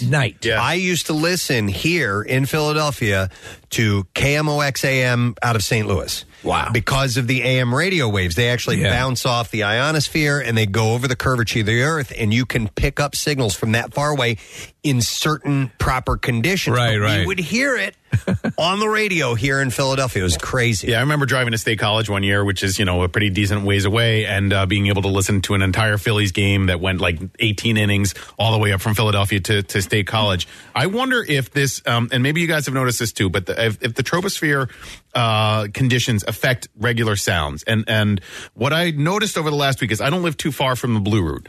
And some days you hear the noise of the Blue Route very vividly. Other days it really peters out and it's not nearly as noticeable. And over the last week, going out on walks or walking near Villanova's campus or whatever, you can hear it much further away for much longer. Does that ring a bell with you guys at all?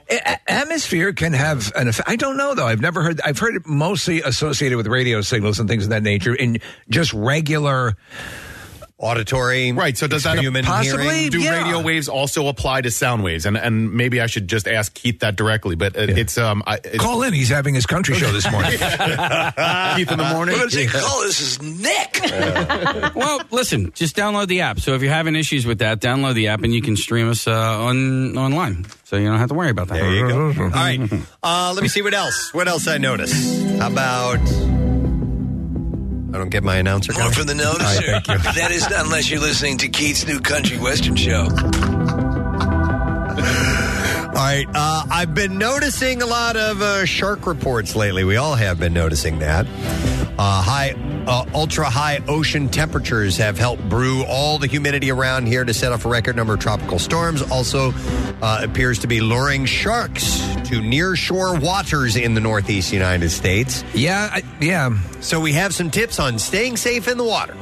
I loved this. Is this the thing I sent over to you, Preston? It is. It has one of the dumbest suggestions. Like, if you don't know one of the main suggestions on this one, then you need to be killed by a shark. Is it the one that says it is unwise to pet a shark? That one. Oh, yeah. Yes. Really? It is unwise to pet a shark. But panicking might be worse, yes. It says here. The aquarium, according to the aquarium experts, offered several tips, including, if you encounter one, don't make a splash, lest it confuse you for a dinner attempting an escape. Instead, walk slowly toward the beach. So this is if you're waist high water or whatever it may be. So anything like that, any commotion is what will draw a shark. A shark can its body, their bodies are designed to sense that, and when a fish is in distress, it emits sort of like an electronic pulse, and the shark can pick up on that. That's what they're tuned to do. That's why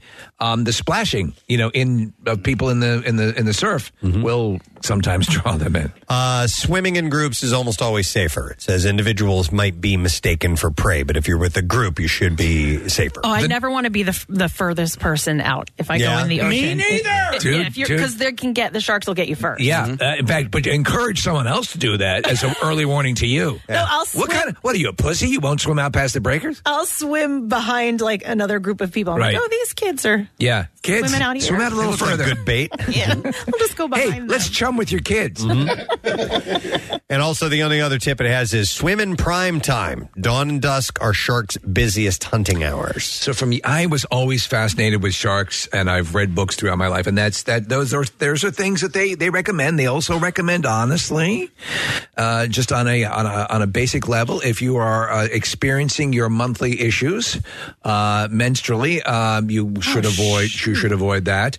If you have cuts on your body, seriously, things like that, you should do that. You should not a very uneven tan. If you have, your skin is because it seems it can flash under exactly the water, and be a visual because they look for flashing like sometimes I know I've when we were doing our diving checkout dive at what's the name of the place at the quarry Dutch Springs and this girl that we were doing a dive with had white and black nail polish and so there's fish in there's bass and stuff like that and they were coming up and nibbling at her fingertips so I could see the uneven tan being a visual attraction, a bait. That's exactly it. That's why lures a lot of times you'll say they'll flip the different colors. Interesting. Okay. So they also say don't get wet. Stop. Well, I'm a little nervous because so where we're going in Montauk, we stay on the Sound, and we can take like paddle boards and stuff like that out. And I always take the kids. Like they think I'm the paddleboard queen. Like I always, put them on the front, and I'll take them out. There's like a dock out that you can go out to. Well, it's a very tiny beach. It's actually a private beach, so only the people on the block that we stay on go to this beach.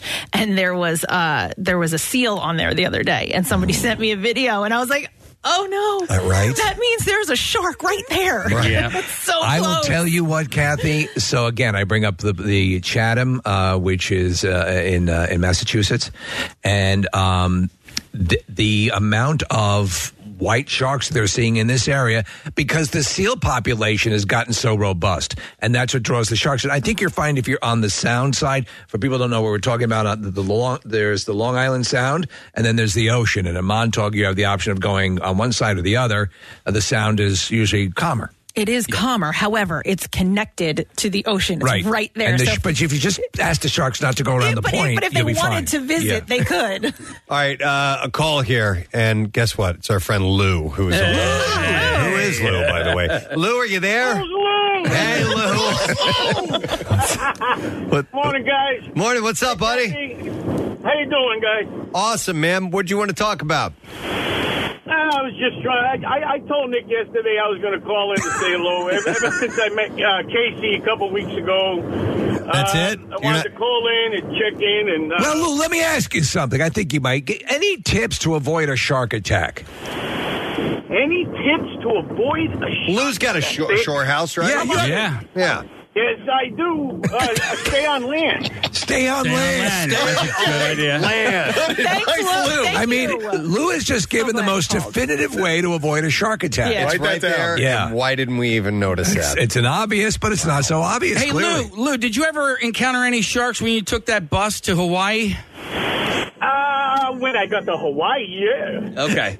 He took a bus to Hawaii? What are you talking about? I took a bus to Hawaii. Yeah, I was telling Casey that story a couple weeks ago when he came to my house. All right, well, do we need to hear this story? Yeah. He's like, I got to tell you about the time All right, what's the story, Lou? You want to hear the story? Yeah, come on. All right, well, it was, I was like 23 years old. I was with my girlfriend at the time, 19, and I just wanted to get away. My family owned a bakery. I was born into it. I didn't feel like being in that anymore, and I just jumped on a Greyhound bus and went to California. All right. So I get now, she never makes it. I wind up leaving her in Cheyenne, Wyoming. She got sick.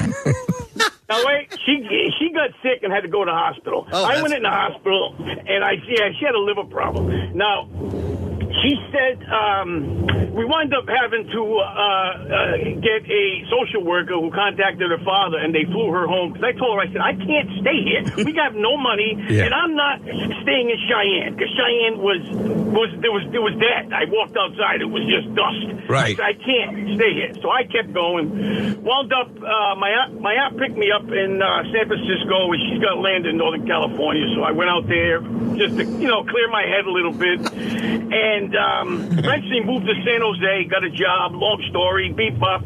Then in one day, I got fired, and I got evicted because I was renting a room from these Arabs, and their brother was coming in from Lebanon. Okay. So I'm like, well, where am I going to go? So I took my last paycheck, got $50 and a one-way ticket and a backpack, and I took off to Hawaii. So, how does the bus come into this? Well, I busted all the way to California. Because you said bus to Hawaii. Well, so that's how he presented it to me. I lived in Hawaii. I took the bus, and I was like, "You took the bus to Hawaii?" He's like, "Nah, I took the bus to Northern California." Then I bought a one-way ticket to Hawaii. And who did you live with in Hawaii? I lived with Peter Frampton's ex-girlfriend, Penny McCall. Wow. Wow. Were you guys lovers? I was her little sex toy. Her little sex toy. Look at you. And did you? There was a guy living there. I'm sorry, I didn't want to interrupt. There was a guy living there before me because I met him up on the beach. Was it Peter Frampton? You're living with Penny. He's like, you're living with Penny, right? He was a dark hair Italian guy like me. Oh, it was Kathy's dad.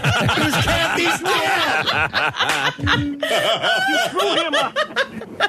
She threw him out and moved me in. So it was classic seeing the picture of her. Peter actually called one day. I answered the phone. He was looking for her. And it was classic because I knew I could tell by the English accent. I was like, I know who this is. But hey, Lou, so we're looking at I believe your Instagram picture. Who's the blonde girl, the blonde woman with you? That's my wife. Oh, she's lovely. Oh, yeah, she is. Yeah. Oh, well, thank you. How long did you last in Hawaii? I stayed in Hawaii almost a year. Okay. I lived 6 months on the beach. Oahu? Living on Oahu, on Waikiki Beach. Okay. I lived for 6 months in Waikiki. And it was, I tell you what, meeting tourists and just living off the beach. No job, no house, no money. But no food. Able to hustle some money. No, you're always able to eat. Because the Hawaiians used to throw out a net a couple days a week. We would go out at night. They were trying to capture Lou. And then we would pull it in, and then we would heat up lava rocks and put fish on rocks. Oh man, it was amazing, dude! You live. That's quite the bohemian life. That's cool. It's like this guy I met when we were in Oahu last year, who just lives in his van. He just went to Hawaii. Does have a job though. He doesn't live in, and he's got a spot near a beach that he parks and lives. And there you go. Yeah, I'm telling you, I met a lot of people like that. Go ahead, Kate. Listening to Lou, it sounds exactly like my dad. I mean, that's like your father. Yeah, yes. I mean, in fact, you could be. To meet him. But listen, I just mentioned Montauk a few times. The reason we go to Montauk, the reason we started going there was because my dad used to get in a van with his two nephews. They would drive to Montauk. They would live in the van in Montauk for the summer and do like odds and end jobs. They would work on the marinas and stuff like that. I used to do that. I used to take the car. I had a big car. My friends would go out. We'd sleep on the beach, and there is a real bohemian type of existence out there where you just do that. I remember after Jaws came out, we went and tried to catch a great white shark from the beach. Yeah. It didn't really work out. My dad lived in Puerto Rico for a short time, and my dad will tell me a lot of stories. He won't tell me any stories from Puerto Rico. Oh, really? Only the men in the family know the Puerto Rican stories. Oh, we'll have to pump him for those. Well, listen, Lou, it's good to talk to you, man. Have yourself a good weekend, okay? You too, guys. I'll talk to you later. Who's Lou? Who's Lou? All right, we'll see you later. So I was riding my bike, and I turned down the street that he told me he lived on, and I just started yelling, "Who's Lou?" 2 houses in, his whole family was in the front yard, and they were like, "Yeah, we're Lou," and I'm like, "Are you Lou? Like, do you listen to MMR?" And he's like, "Yeah." And I met Lou, his daughter, Cindy Lou, wife Lou, Louise, cousins Lou. I met them all. They gave me water. They were great. You gave me water. He gave him water. Listen, I don't do this for everyone, but I'm going to give you water. All right, listen, that's all I have time to notice. We're way over budget here on time. So, but we appreciate it. When we come back, we're going to get into the B file.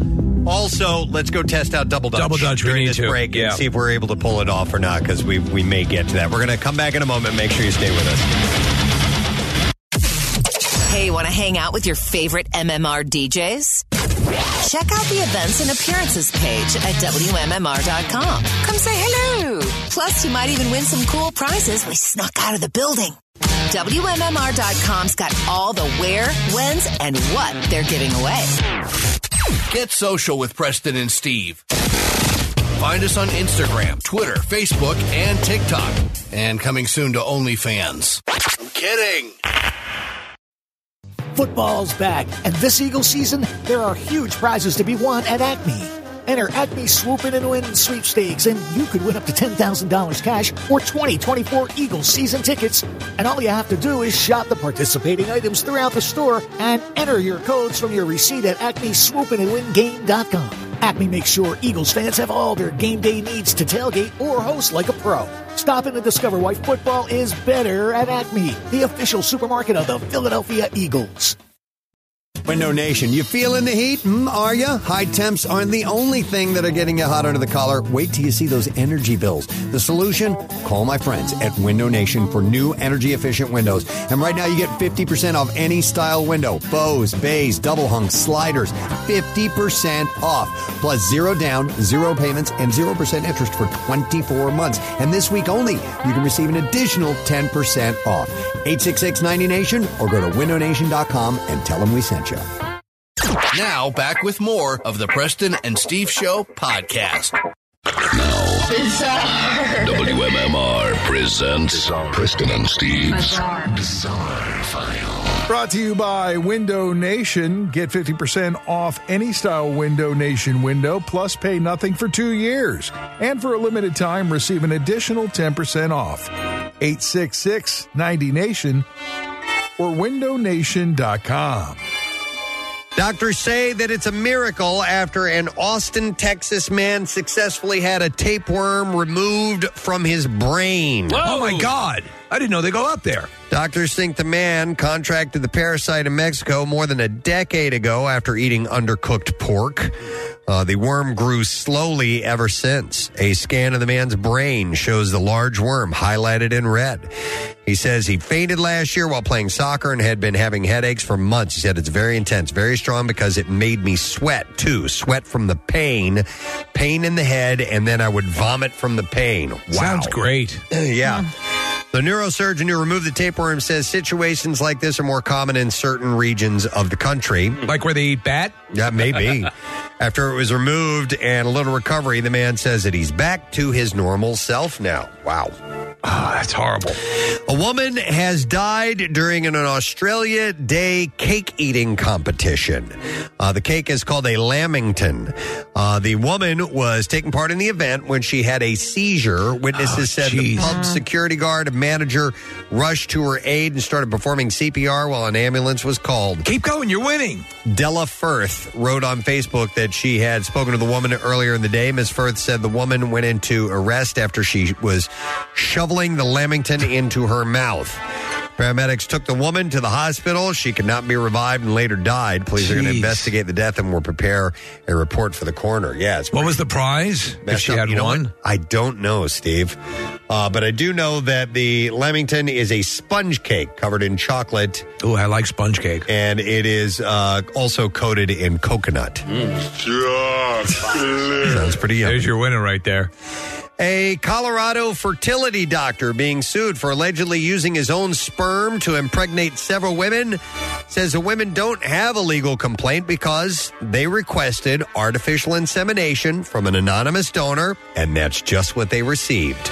He's just trying to cut overhead, Preston. The attorney for I'll fill these up. The families suing Dr. Paul Jones said the anonymity should benefit both sides, including the sperm donor. I don't know why the women are so upset. As many as 6 families have filed a lawsuit. Because look at you. Alleging negligence and fraud against Jones for using his own sperm in several successful artificial insemination procedures from 1975 to 1989. Oh, my God. So he was doing it quite a bit, yeah. This is happening more and more. How do you there's got to be a vetting process to determine. Before it happens? Yeah, I don't know. Maybe a taste test. Yeah, maybe. Yeah. Ew. It tastes like you, Doc. An Arizona woman is recovering from surgery after getting a sex toy stuck in her bladder. Oh, Man. Oh, wow. There's a point at which you have to stop pushing. It's a case that stunned emergency room doctors and an OBGYN that the woman spoke out to Arizona's family, warning others about the product she used. I think it's a family commission or something like that. Anyhow, she's asked that her name be kept anonymous. Her pleasure turned into pain in an instant. She said, every time it went off, it was like my entire abdomen was vibrating. So does the G&G spot stand for gallbladder? Yeah, maybe. So she was talking about her new Vesper vibrator necklace by the company Crave. She wore the sex toy around her neck out to dinner with her boyfriend, then used it with him when they got home earlier this month. She was only using it on the outside of her body as intended.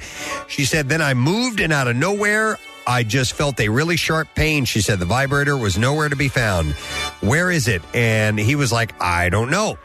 But she could still feel it. First reaction was panic because she said, I had just lost something inside of me that was still going off. With the device still on, she went to the emergency room. Yes, I'm having an issue. Where several doctors did pelvic exams, but they didn't find anything. Oh, man. So the emergency room staff was, they had no idea what was going on. Dr. Marchand said he was shocked by what he found on the x-ray and inside her body. He said, I was really surprised when I'm looking at the abdomen and realized this device is actually in the bladder. Listen, we're going to take care of this, but in the meantime, could you hold this can of paint? Dr. Marchand said, I've never seen a case like this in my entire career. They realized the device had actually entered her body through her urethra and went into her bladder. I'm finding it hard to believe that it just sort of disappears.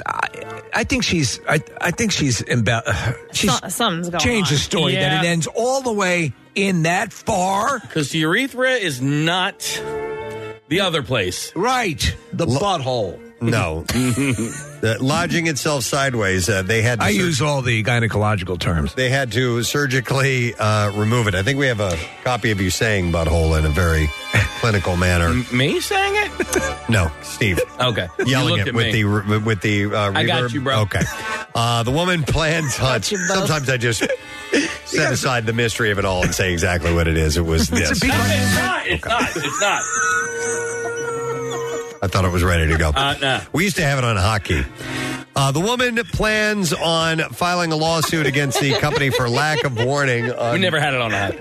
I think this is all Casey's fault. What do you guys think? The company for lack of warning on the label that this could happen even during normal use. It'll be worth the wait. Yeah. It's not. We're not going to do it. Oh, that's too bad. It's too bad. We were using it regularly for a while there. I know. And then it ended up like down the thing. It's not there. Was it ever on the hockey? Sorry, I missed one freaking sound effect this morning, Preston. I totally dunked it with Listen to Your Heart. Yes, and he did. Shire. Yes. But Jesus Christ, I missed one butthole. How does it make Clearly, you feel when... I'm verbally berating you. How does it make you feel when Preston comes at you that way, Casey? It hurts my feelings a little bit, Steve. And Preston, how does it make you feel when Casey, you believe, hasn't set up a hockey properly? I think it's hilarious. It's an inside look at what happened. Nick, how does it make you feel to know you're actually responsible and not getting anything? I own it. Sorry to everyone, mostly the listeners. I'm moving on. Please do. And then I'll tell you what. In the meantime, I will transfer from the Vox Pro into the Zeta system, and I will put it on a hotkey. You're a good man. I thought we had it in the Zeta system. All right. Anyway. This is a novel way to get help. A German woman named Lonia Hager was traveling in a camper van with two friends in the remote Nordkapp area of Norway when ice made the road completely impassable. The group was scared that their vehicle would slide down the mountain or get hit by another motorist as they waited for emergency services to reach their remote location. So the group actually came up with an idea for her to make a dating profile on Tinder where she was contacted by a local man within minutes. Wow. The man rescued the group using a digger to cut a safe path through the ice. Oh my gosh. Yeah, so... All she had to do was give him a Hummer. Well, they figured they'd be able to find somebody very close by. Right, because that's how the app works. By using Tinder. Yeah. It's super horny, looking for a date. Help. Yeah.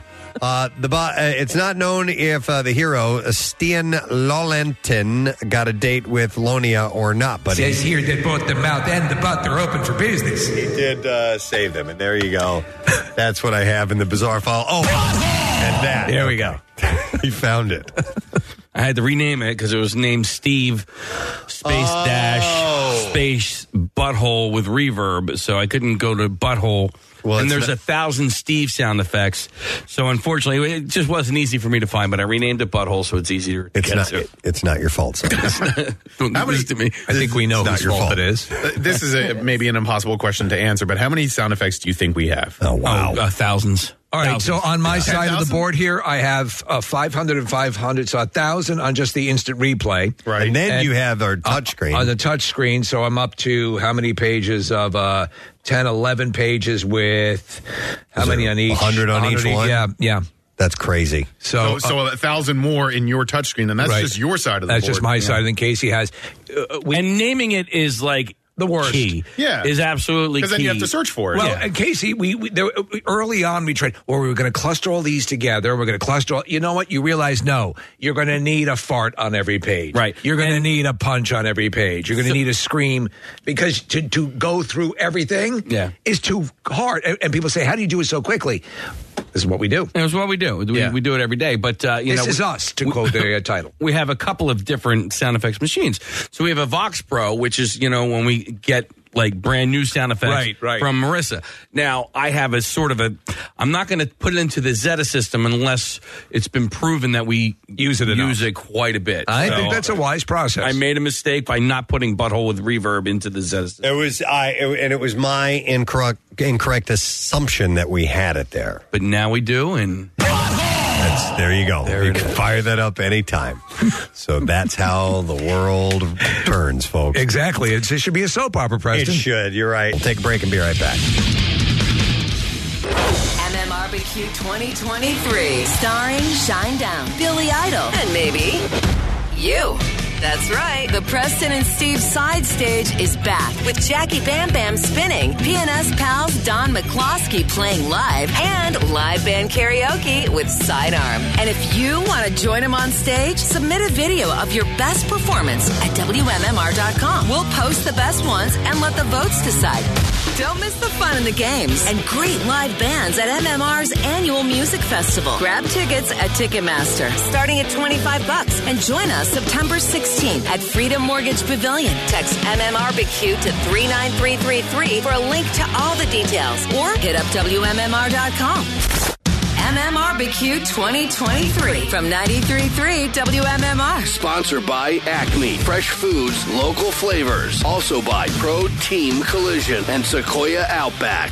The trash business is a gold mine. 93.3 WMMR with Preston and Steve's Hollywood Trash. And it's powered by PGW. Improve the comfort of your home and lower energy bills with a PGW Energy Sense rebate. Up to $1,400 in savings with new home heating equipment. Learn more at PGWEnergySense.com. And brought to you by Window Nation. Get 50% off any style Window Nation window, plus pay nothing for 2 years, and for a limited time, receive an additional 10% off. 866-90-NATION or windownation.com. What's going on this morning, Steve? Well, 35-year-old Catherine McPhee sending a sweet tribute to husband David Foster on his 70th birthday. McPhee, who married Foster in June, says marrying a 70-year-old man is like starting a wonderful journey with a definitive end date. Oh, my God. Newly slender Rob Kardashian coming out of seclusion and making the rounds, ending up at Kendall Jenner's 24th birthday party and a Halloween party. However, many fear Rob's weight loss might be fleeting because his date to both of those events was a turkey leg. And finally, Nick, this is of interest to you. Former Mets pitching ace Dwight Gooden signing with notorious promoter Damon Feldman to participate in a celebrity boxing match. Feldman says Gooden will finally bring an air of dignity and respect to celebrity boxing when he takes on Andy Dick. And that's your Hollywood Trash. I have a list of the 50 most memorable movie cars of all time. This is where did this come from? This is Kathy sent it over. Axel Addict. Axel Addict. Yeah, Kathy. A lot of people don't know she works at Pep Boys. And I don't know if I doubt we'd have time to go through all 50 of them. So do 49. No, I'll do, how about 25? All right. And then if we have time, I can go back and get to some of the other ones. We can take the time machine. The DeLorean. We could take the DeLorean and go back. And get the rest of the list. There is definitely one movie car that I would say is not super super duper flashy, and when I reveal it, Steve, I think you would agree with me. But the driving Miss Daisy car? No.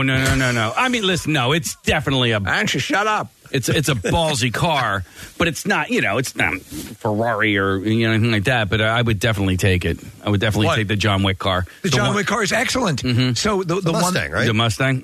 Yeah. Oh yeah. Oh my God! I'm gonna shoot. Yeah. I'd have to see it again, but was it like a '68 fastback? It seemed like it. Yeah. Okay. I'm not an expert. There's a scene in the original John Wick where he takes it out to the airport and is tooling around in it, and that's the car that they love, that they want, the Russian mobsters. Yeah, it's a gorgeous car. Yeah. All right, so here's... I'm sorry, go ahead. From this list, we'll start with number 25, the Starsky and Hutch 1976 Ford Grand Torino. I always loved them. They made point of it in the Starsky and Hutch movie that for undercover cops, you could not pick a more audaciously loud and obvious car to drive around in. Red with a big white stripe and all that thing. Yeah. Well, the only thing they needed was undercover cops written on the side of the door. Badass car, man. It is. Badass car. All right, then there's this is from this list. Axel Addicts, I believe, is who did this. Axel Addict. The Days of Thunder 1990 Chevrolet Lumina. Yeah. Well, I mean, it's a NASCAR, right? So, Transformers 2009 Chevy Camaro. Nice. Yeah. Yeah, my wife is a Camaro chick. For many years, that's all she had. It's a nice car, but the fact that they made Bumblebee a Camaro pissed me and a lot of other people off. All right, remember, these are movie cars here. Then you have at number 22, come on, the Risky Business 1981 Porsche 928. Why don't you go to hell? Is that the one that ends up in the lake? It does. Yeah, it does. And the 928 went out of favor as far as, it's more, the 911 is what people really, really like. It's their more popular, style. Did you like the 928? There was the 944. I thought that was kind of cool looking, yeah. The 928 was kind of in between the 944 and the 911. You guys remember that? I remember the 944 because in high school, like one person had one and everybody was like, "Oh." That was like the affordable one, right? It was like what does Jake drive in? Jake drives a 944. That's it. In 16 candles. Yep. Mm-hmm. But 928. I thought they were kind of cool looking, but I guess they didn't stick. There was a guy in high school that had a Porsche. Yeah, really? I'll get a Porsche one day, and you know what? And I haven't. It's just not practical. No. I have too many kids. Yeah, you can't listen. When you have a high school car, you at least want a couple of people in the back seat, right? Yeah. Calver has a Porsche. Not anymore. No. Oh, he sold it? He got rid of that long The time Boxster? ago. He had a Boxster. Totally sick. Yeah, it was. I got a smart car now. No, he got rid of that shortly after he got it. I don't think he liked it. Well, I'm speaking for him, and I don't know if that's the case or not, but he didn't have that Porsche too long. It was thick. The Boxster was thick. Number 21 on this list is the Dukes of Hazzard 1969 Dodge Charger RT. Yep. Wait, Charger? I thought it was a Challenger. No, Charger, yeah. How about that? Who didn't? The best thing you can see though are the outtakes of what happened after they made those jumps each time in that Charger. It just and destroyed how the car. crumpled the front ends were. Well, they show a whole bunch of footage, like from the Starsky and Hutch movie, of those stunts, and every time the frame bent and cracked, and it was just a disaster. I wonder how many rednecks in the 70s that had the room and place to go and jump cars ruin their car doing that from watching. You can do it. They do it on TV. Yeah, totally, exactly. All right, this is from Ronin. A 1998 BMW 535i. So that's part of one of the greatest film chases of all time in that movie. I never saw it. It's excellent. Yeah. They're just screeching through these. It's Italy? These tiny little Italian streets. I think it was amazing driving. I think it was southern France, actually. It was this part of southern France that's Italy. That's in Italy. Yeah. You think you know everything. Yeah. But that is one of the longest car chase scenes in a movie ever. And it never gets dull. It just keeps going. But Preston, I think you'd like that movie. It's De Niro and Jean Reno, and it's a cool mind bender. Okay. And Larry the Cable Guy. He's not in that movie. Get her done! He was screaming it while they're tearing through the southern France and Italy. Get her done! All right, these are the movie cars, top movie cars. Actually, you probably could do all 50 of these. Why not? Number 19 is Vanishing Point and Death Proof, the 1970 Dodge Challenger RT. I love that car. You ever see Vanishing Point? It's about a guy who's sort of a speed junkie. Okay. I didn't see it. Number 18 on this list is from Christine, the 1958 Plymouth Fury. That was a cool-looking car. Yeah, car. Number 17 on the list is The Spy Who Loved Me, 1975. The Lotus? Lotus Esprit. So they had, when that movie came out, they sent a whole bunch of those cars out to, malls. And this is the car from the movie. It was just a car that was featured in the movie. It wasn't the car. But, it was a cool car. My neighbor down the street, Rick, he had a Lotus, and he didn't even have a garage, so he kept it underneath like a, one of those, what do you call those things? It's just a car cover, I guess. Carport.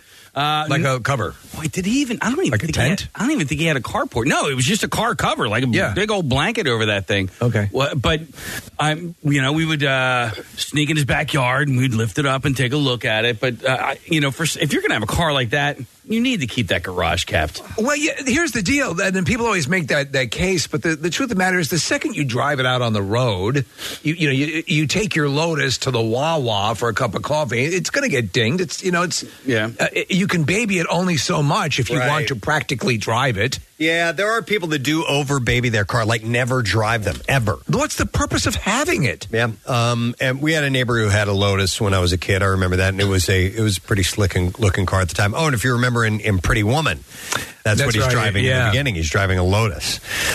So remember, these are kind of iconic movie cars. It doesn't mean one is better than the other, because number 16. You're better than us. Number 16 is the Wayne's World 1976 AMC Pacer. I love that car that he drives. Do you really? I do. You would. My friend had a Pacer. Like Vespas and so on. Yeah.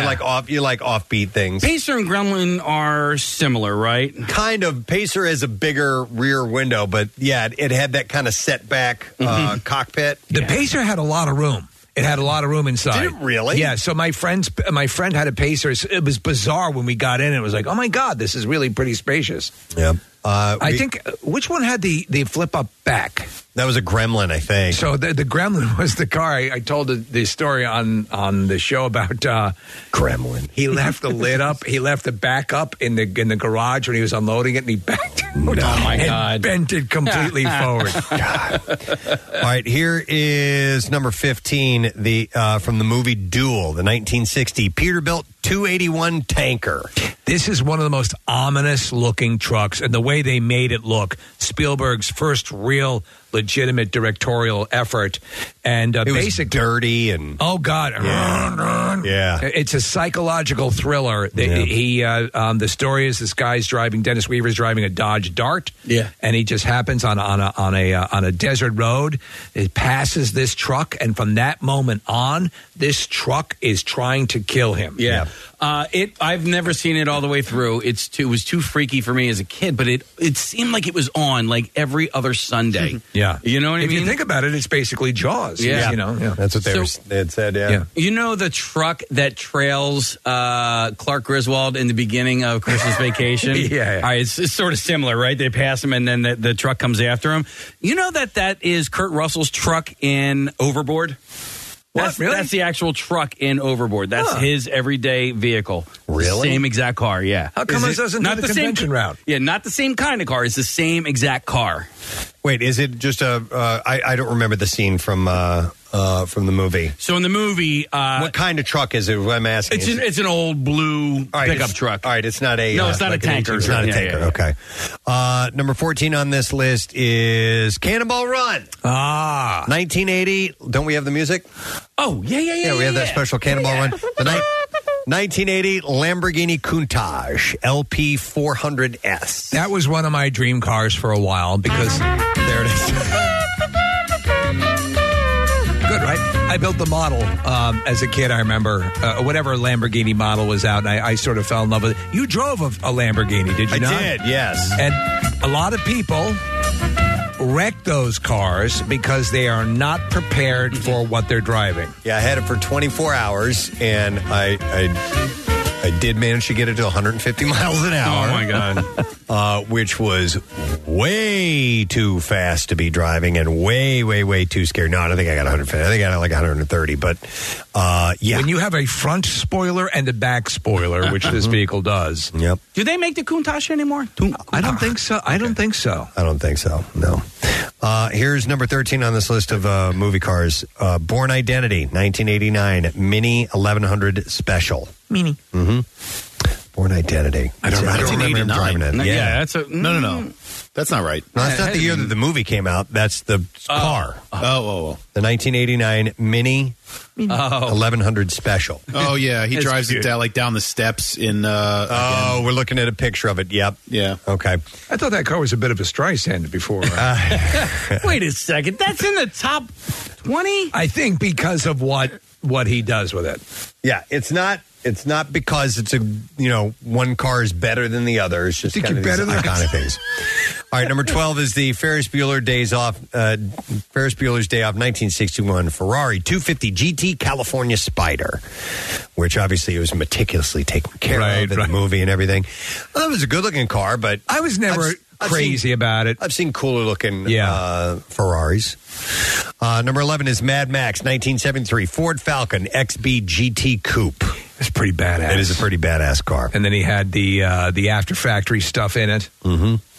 Number 10 is the 1963 Volkswagen Type 1 Beetle from Herbie the Love Bug. Yeah.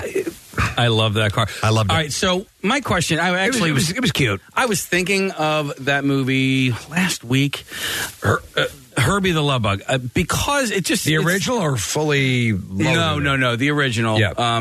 When I watched when I was a kid. Listen, I like the movie, but was that movie financed by Volkswagen? You know what I mean? Like, it almost seems like it's just a commercial for the Volkswagen Beetle. I don't know. I mean, at the time it was made, there was certainly, I'm sure there was a product consideration, and I'm sure they were, like, for example, Aston Martin didn't pay to appear in Goldfinger. Right, but it wasn't, the movie wasn't, about the car. It was about James Bond. Yeah. This is about the car. Yeah, but the plot of the movie is this unlikely car being able to do things that it won races. Well, it was alive essentially. Right. But it's like, what was it? The horse racing movie where the freaking zebra ends up Racing Stripes. Yeah, I mean, brilliant movie. Same type of brilliant movie. Yeah, same Hot type to of Trot. thing. That was another one. I don't think it was a It was a commercial for VWs, but I bet you they sold a lot after, though. They probably did. So that was number 10 on the side. Number 9 is American Graffiti, 1932 Ford Coupe. That was that jacked up yellow car that I think, right? That was John Milner's car, was it not? I think it was. Yeah, it says Milner's 32 Coupe. Yeah. Over 20 classic cars and hot rods. That one won out over them, and it helped the popularity of hot rods with the new generation. Also, though, Harrison Ford's Chevy was pretty badass in that movie, too. Number 8, we were talking about Trans Ams earlier. Smokey and the Bandit, 1977 Pontiac Trans Am. Mm-hmm. That was a badass car. And when he pulls out of the truck with it for the first time and fired it up, you're like, all right, this is good to go. All right, number 7, top movie cars of all time. Gone in 60 Seconds, 1967 Shelby Mustang GT 500. Eleanor, of course, was the name of it. I never saw that movie. You never saw it? No. It's pretty good. But you did see Ford versus Ferrari, and the whole Shelby story is pretty wild. Yeah, it was great. Yeah, it was great. Yeah, I enjoyed that. But yeah, Eleanor is it's wow. People like to get that model, like to a T, have it made to look exactly like Eleanor. We're looking at it in the studio. It's pretty slick. And I think on the nitrous button, doesn't it say "Go Baby Go"? Does it? I think so. I don't remember. What's the nitrous button on your Vespa? What does it say? I don't have. I don't have a good line, dude. Pass. All right. Number 6 is the Ghostbusters 1959 Cadillac Miller Meteor, which is what that was. Which was an ambulance, right? Yes, it was. Yeah. Wasn't it a hearse? I thought it was an ambulance. No, it was an ambulance. A converted ambulance. The other one worth noting, the only other ambulance worth noting, it says, was from Cannonball Run, which Burt Reynolds drove. Right, and that guy Jack Elam, whose one eye went in one direction. Hey, Casey, you know why they chose a Beetle for Herbie the Love Bug? It had nothing to do with Volkswagen. Okay. They actually tried out, believe it or not, a whole bunch of different cars. There were Toyotas, a TVR, Volvos, an MG, and then they picked the Volkswagen Beetle ultimately because it was chosen. It was the only one that made the crew reach out and pet it as if it were an animal. And it got named by Buddy Hackett. Buddy Hackett had a skit about a ski instructor named Klaus. He spoke with a German accent. He introduced his fellow ski instructors named Hans, Fritz, Wilhelm, and Sandor. And at the end of the skit, Hackett would say, "If you ain't got a Hoiby, I ain't going." And so he who was in the movie, he ended up naming the Love Bug. That's right. He is in the movie. He's the mechanic. Yeah. All right, then you have the Italian Job, the 1968 Austin Mini Cooper S. Again, a Mini. Yeah. And they do have a really cool chase scene. It's terrific. Where they're tearing through town, and the Minis are just, I mean, they're drifting them, and they're so small they can get into spaces, especially in Europe. So they cite that as number 5. Okay. Number 4, the Blues Brothers 1974 Dodge Monero. I never knew the model of that car. Neither did I. To be honest. It's a cop car. Yeah. It's got cop shocks. You picked me up in a cop brakes. car. But yeah, so they, the Crown Vic used to the be Bluesmobile. Was the cop car du jour, which is not probably what all those Illinois cops were driving in that movie as well. Right. I think at the time when the Blues Brothers came out, they held the record for most car crashes in a movie. Yeah. And they destroyed like over 100 cars or something along those lines. All right, number 3 on this list is, this is a lot of people's favorite, from Bullitt, the 1968 Ford Mustang GT390 Fastback. Magnificent car. Gorgeous car. Magnificent sequence. When they start, he's following these hitmen, and they're playing a game of cat and mouse, and the guy puts on his driving gloves, they put on their seatbelts, and that whole sequence, which is around San Francisco, is amazing. And I think it wasn't the Mustang, but maybe one of the other cars that was in the chase lost 6 hubcaps. During the chase. Right. So that's noted. Number 2, Casey, is the DeLorean from Back to the Future. The DMC-12 was the model of How long were they in production, the DeLoreans? That's a really good question. It was a short time. Not very long, yeah.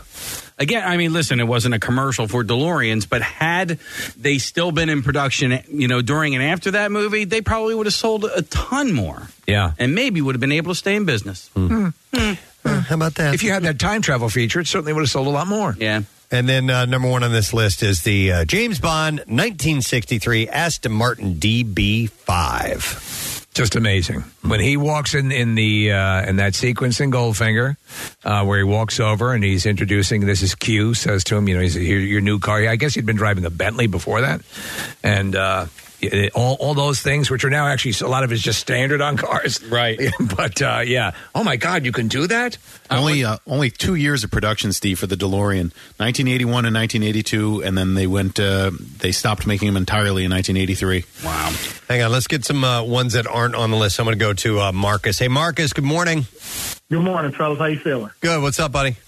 I was thinking about the one car that always excites me, and it's from a great action flick in the 80s. It's Stallone in the movie Cobra. It's 1950 Mercury. It's just a mean, aggressive-looking car. Like, that's the car you want to drive when you're about to go murder somebody. I want to like a Mercury, please. It was a 1959 Mercury?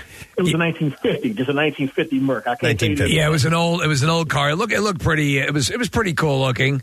Right. But I forgot about that. Was his. It shoots fire out the back. Anything, it shot fire out the back? Yeah, the fire exhaust. He's driving a Dragon, so how can you not? Okay, got it. All right, thanks, man. Of course, you always like a Toyota Corolla, please. Something that's good on gas and something that I can take the kids to school in, please. I want a couple of safety features, and I want OnStar. Excuse me, sir. You have a matchstick in your mouth. I know. I'm the disease, and you're the cure. You're the cure. I'm the disease. Wait. What am I again? He's what the is disease. What am I? Wait. Am I the disease or the cure? I think I'm the disease. You're the disease? I'm selling you this car. then you're the cure. Yes, which would make... You're the cure to my disease, which is my disease is I don't have a car. But if he buys it and now it's your car, then I'm the cure to your disease because I made you money. You could get Cure auto insurance. Right, exactly. Yeah, exactly. If you are interested. It's a crazy world we live in. It is, isn't it, though? Yeah. All right. I remember that, yeah. Hang on, I want to go to Cindy. She's got a comment to make. Hey, Cindy, good morning. Good morning, Gadzooks. Gadzooks. Cindy, what's up? I just want to say thank God you saved this conversation for Kathy's son, because she would have been lost. Kathy has been able to do her tax returns during this break, Cindy, and like- it's been good time for you, right? Like zero interest whatsoever. Is there no car, Cindy? Is there a car in any movie or any TV show that you thought, man, that's a hot car. That's a car I'd like to have? So I drive a Subaru, and I can tell you if I pass another Subaru, I recognize it, and that's about the extent of it. Okay, fair enough. All right, Subaru's all right. There you go. Thank you for sticking with us on this conversation. That's what I was saying. Like it is such a dude conversation that you guys could go, this amount of time just talking about cars and movies. But if you are going to do like top 25 crafts to buy at Hobby Lobby or things to buy at Marshall, Oh my God, yes. There we go. Cindy, email me. We'll talk about your favorite succulents later on. Yeah. Thank you, Cindy. By the way, favorite are obviously the big ones. Here's a text that says, John DeLorean lived down the street from my cousins in Princeton, New Jersey. He was actually a really nice guy, but very weird. Wasn't I forget the whole DeLorean, the FBI sting, but wasn't there a sale of drugs to, the company was falling on financial difficulties, if I remember correctly. Oh, yeah. And then there's an FBI sting. Yeah, and he was involved in like a coke ring, Steve. Yeah. I remember that. I thought there was coke involved. Right, Yeah. Okay. Hang on a second. Let me go to Jeff, who used to help design movie cars. I think here. Hey, Jeff, how you doing, man? I'm doing good. You guys work. Oh, thank you. Thank you, Jeff. All right, so what's your background? All right, so I used to work for an inventor in an industrial design company, and what I did was I worked for the Danbury Mint up in Connecticut, where we designed die-cast collectible car models. Okay. And so what I used to do is go around the country and document and photograph race cars, movie cars, etc. And so when you were talking about the American Graffiti cars, I got a chance to hang out with Paul Lamont, who was the actor that played John Milner. Yeah. And I hung out with him and got a chance to check out and document his yellow coupe, which actually still had all of the camera brackets still mounted all over the frame of it. Oh, that's cool. Hey, did he own that, Jeff? He did not. He was good friends with a guy in San Francisco that he had that coupe. He had Harrison Ford's 55 Bel Air from the movie. And I think I forget, the white one that Ron Howard drove. I think it was a Thunderbird maybe, but it was white with like red pinstripes. Yeah. It was the car that Charlie Martin Smith borrows to get laid. Yeah. It's a cool looking car that's too. Funny. Wow. Yeah. That's pretty cool. Yeah, it was cool. Well, what scale was it? What scale were you doing these things in?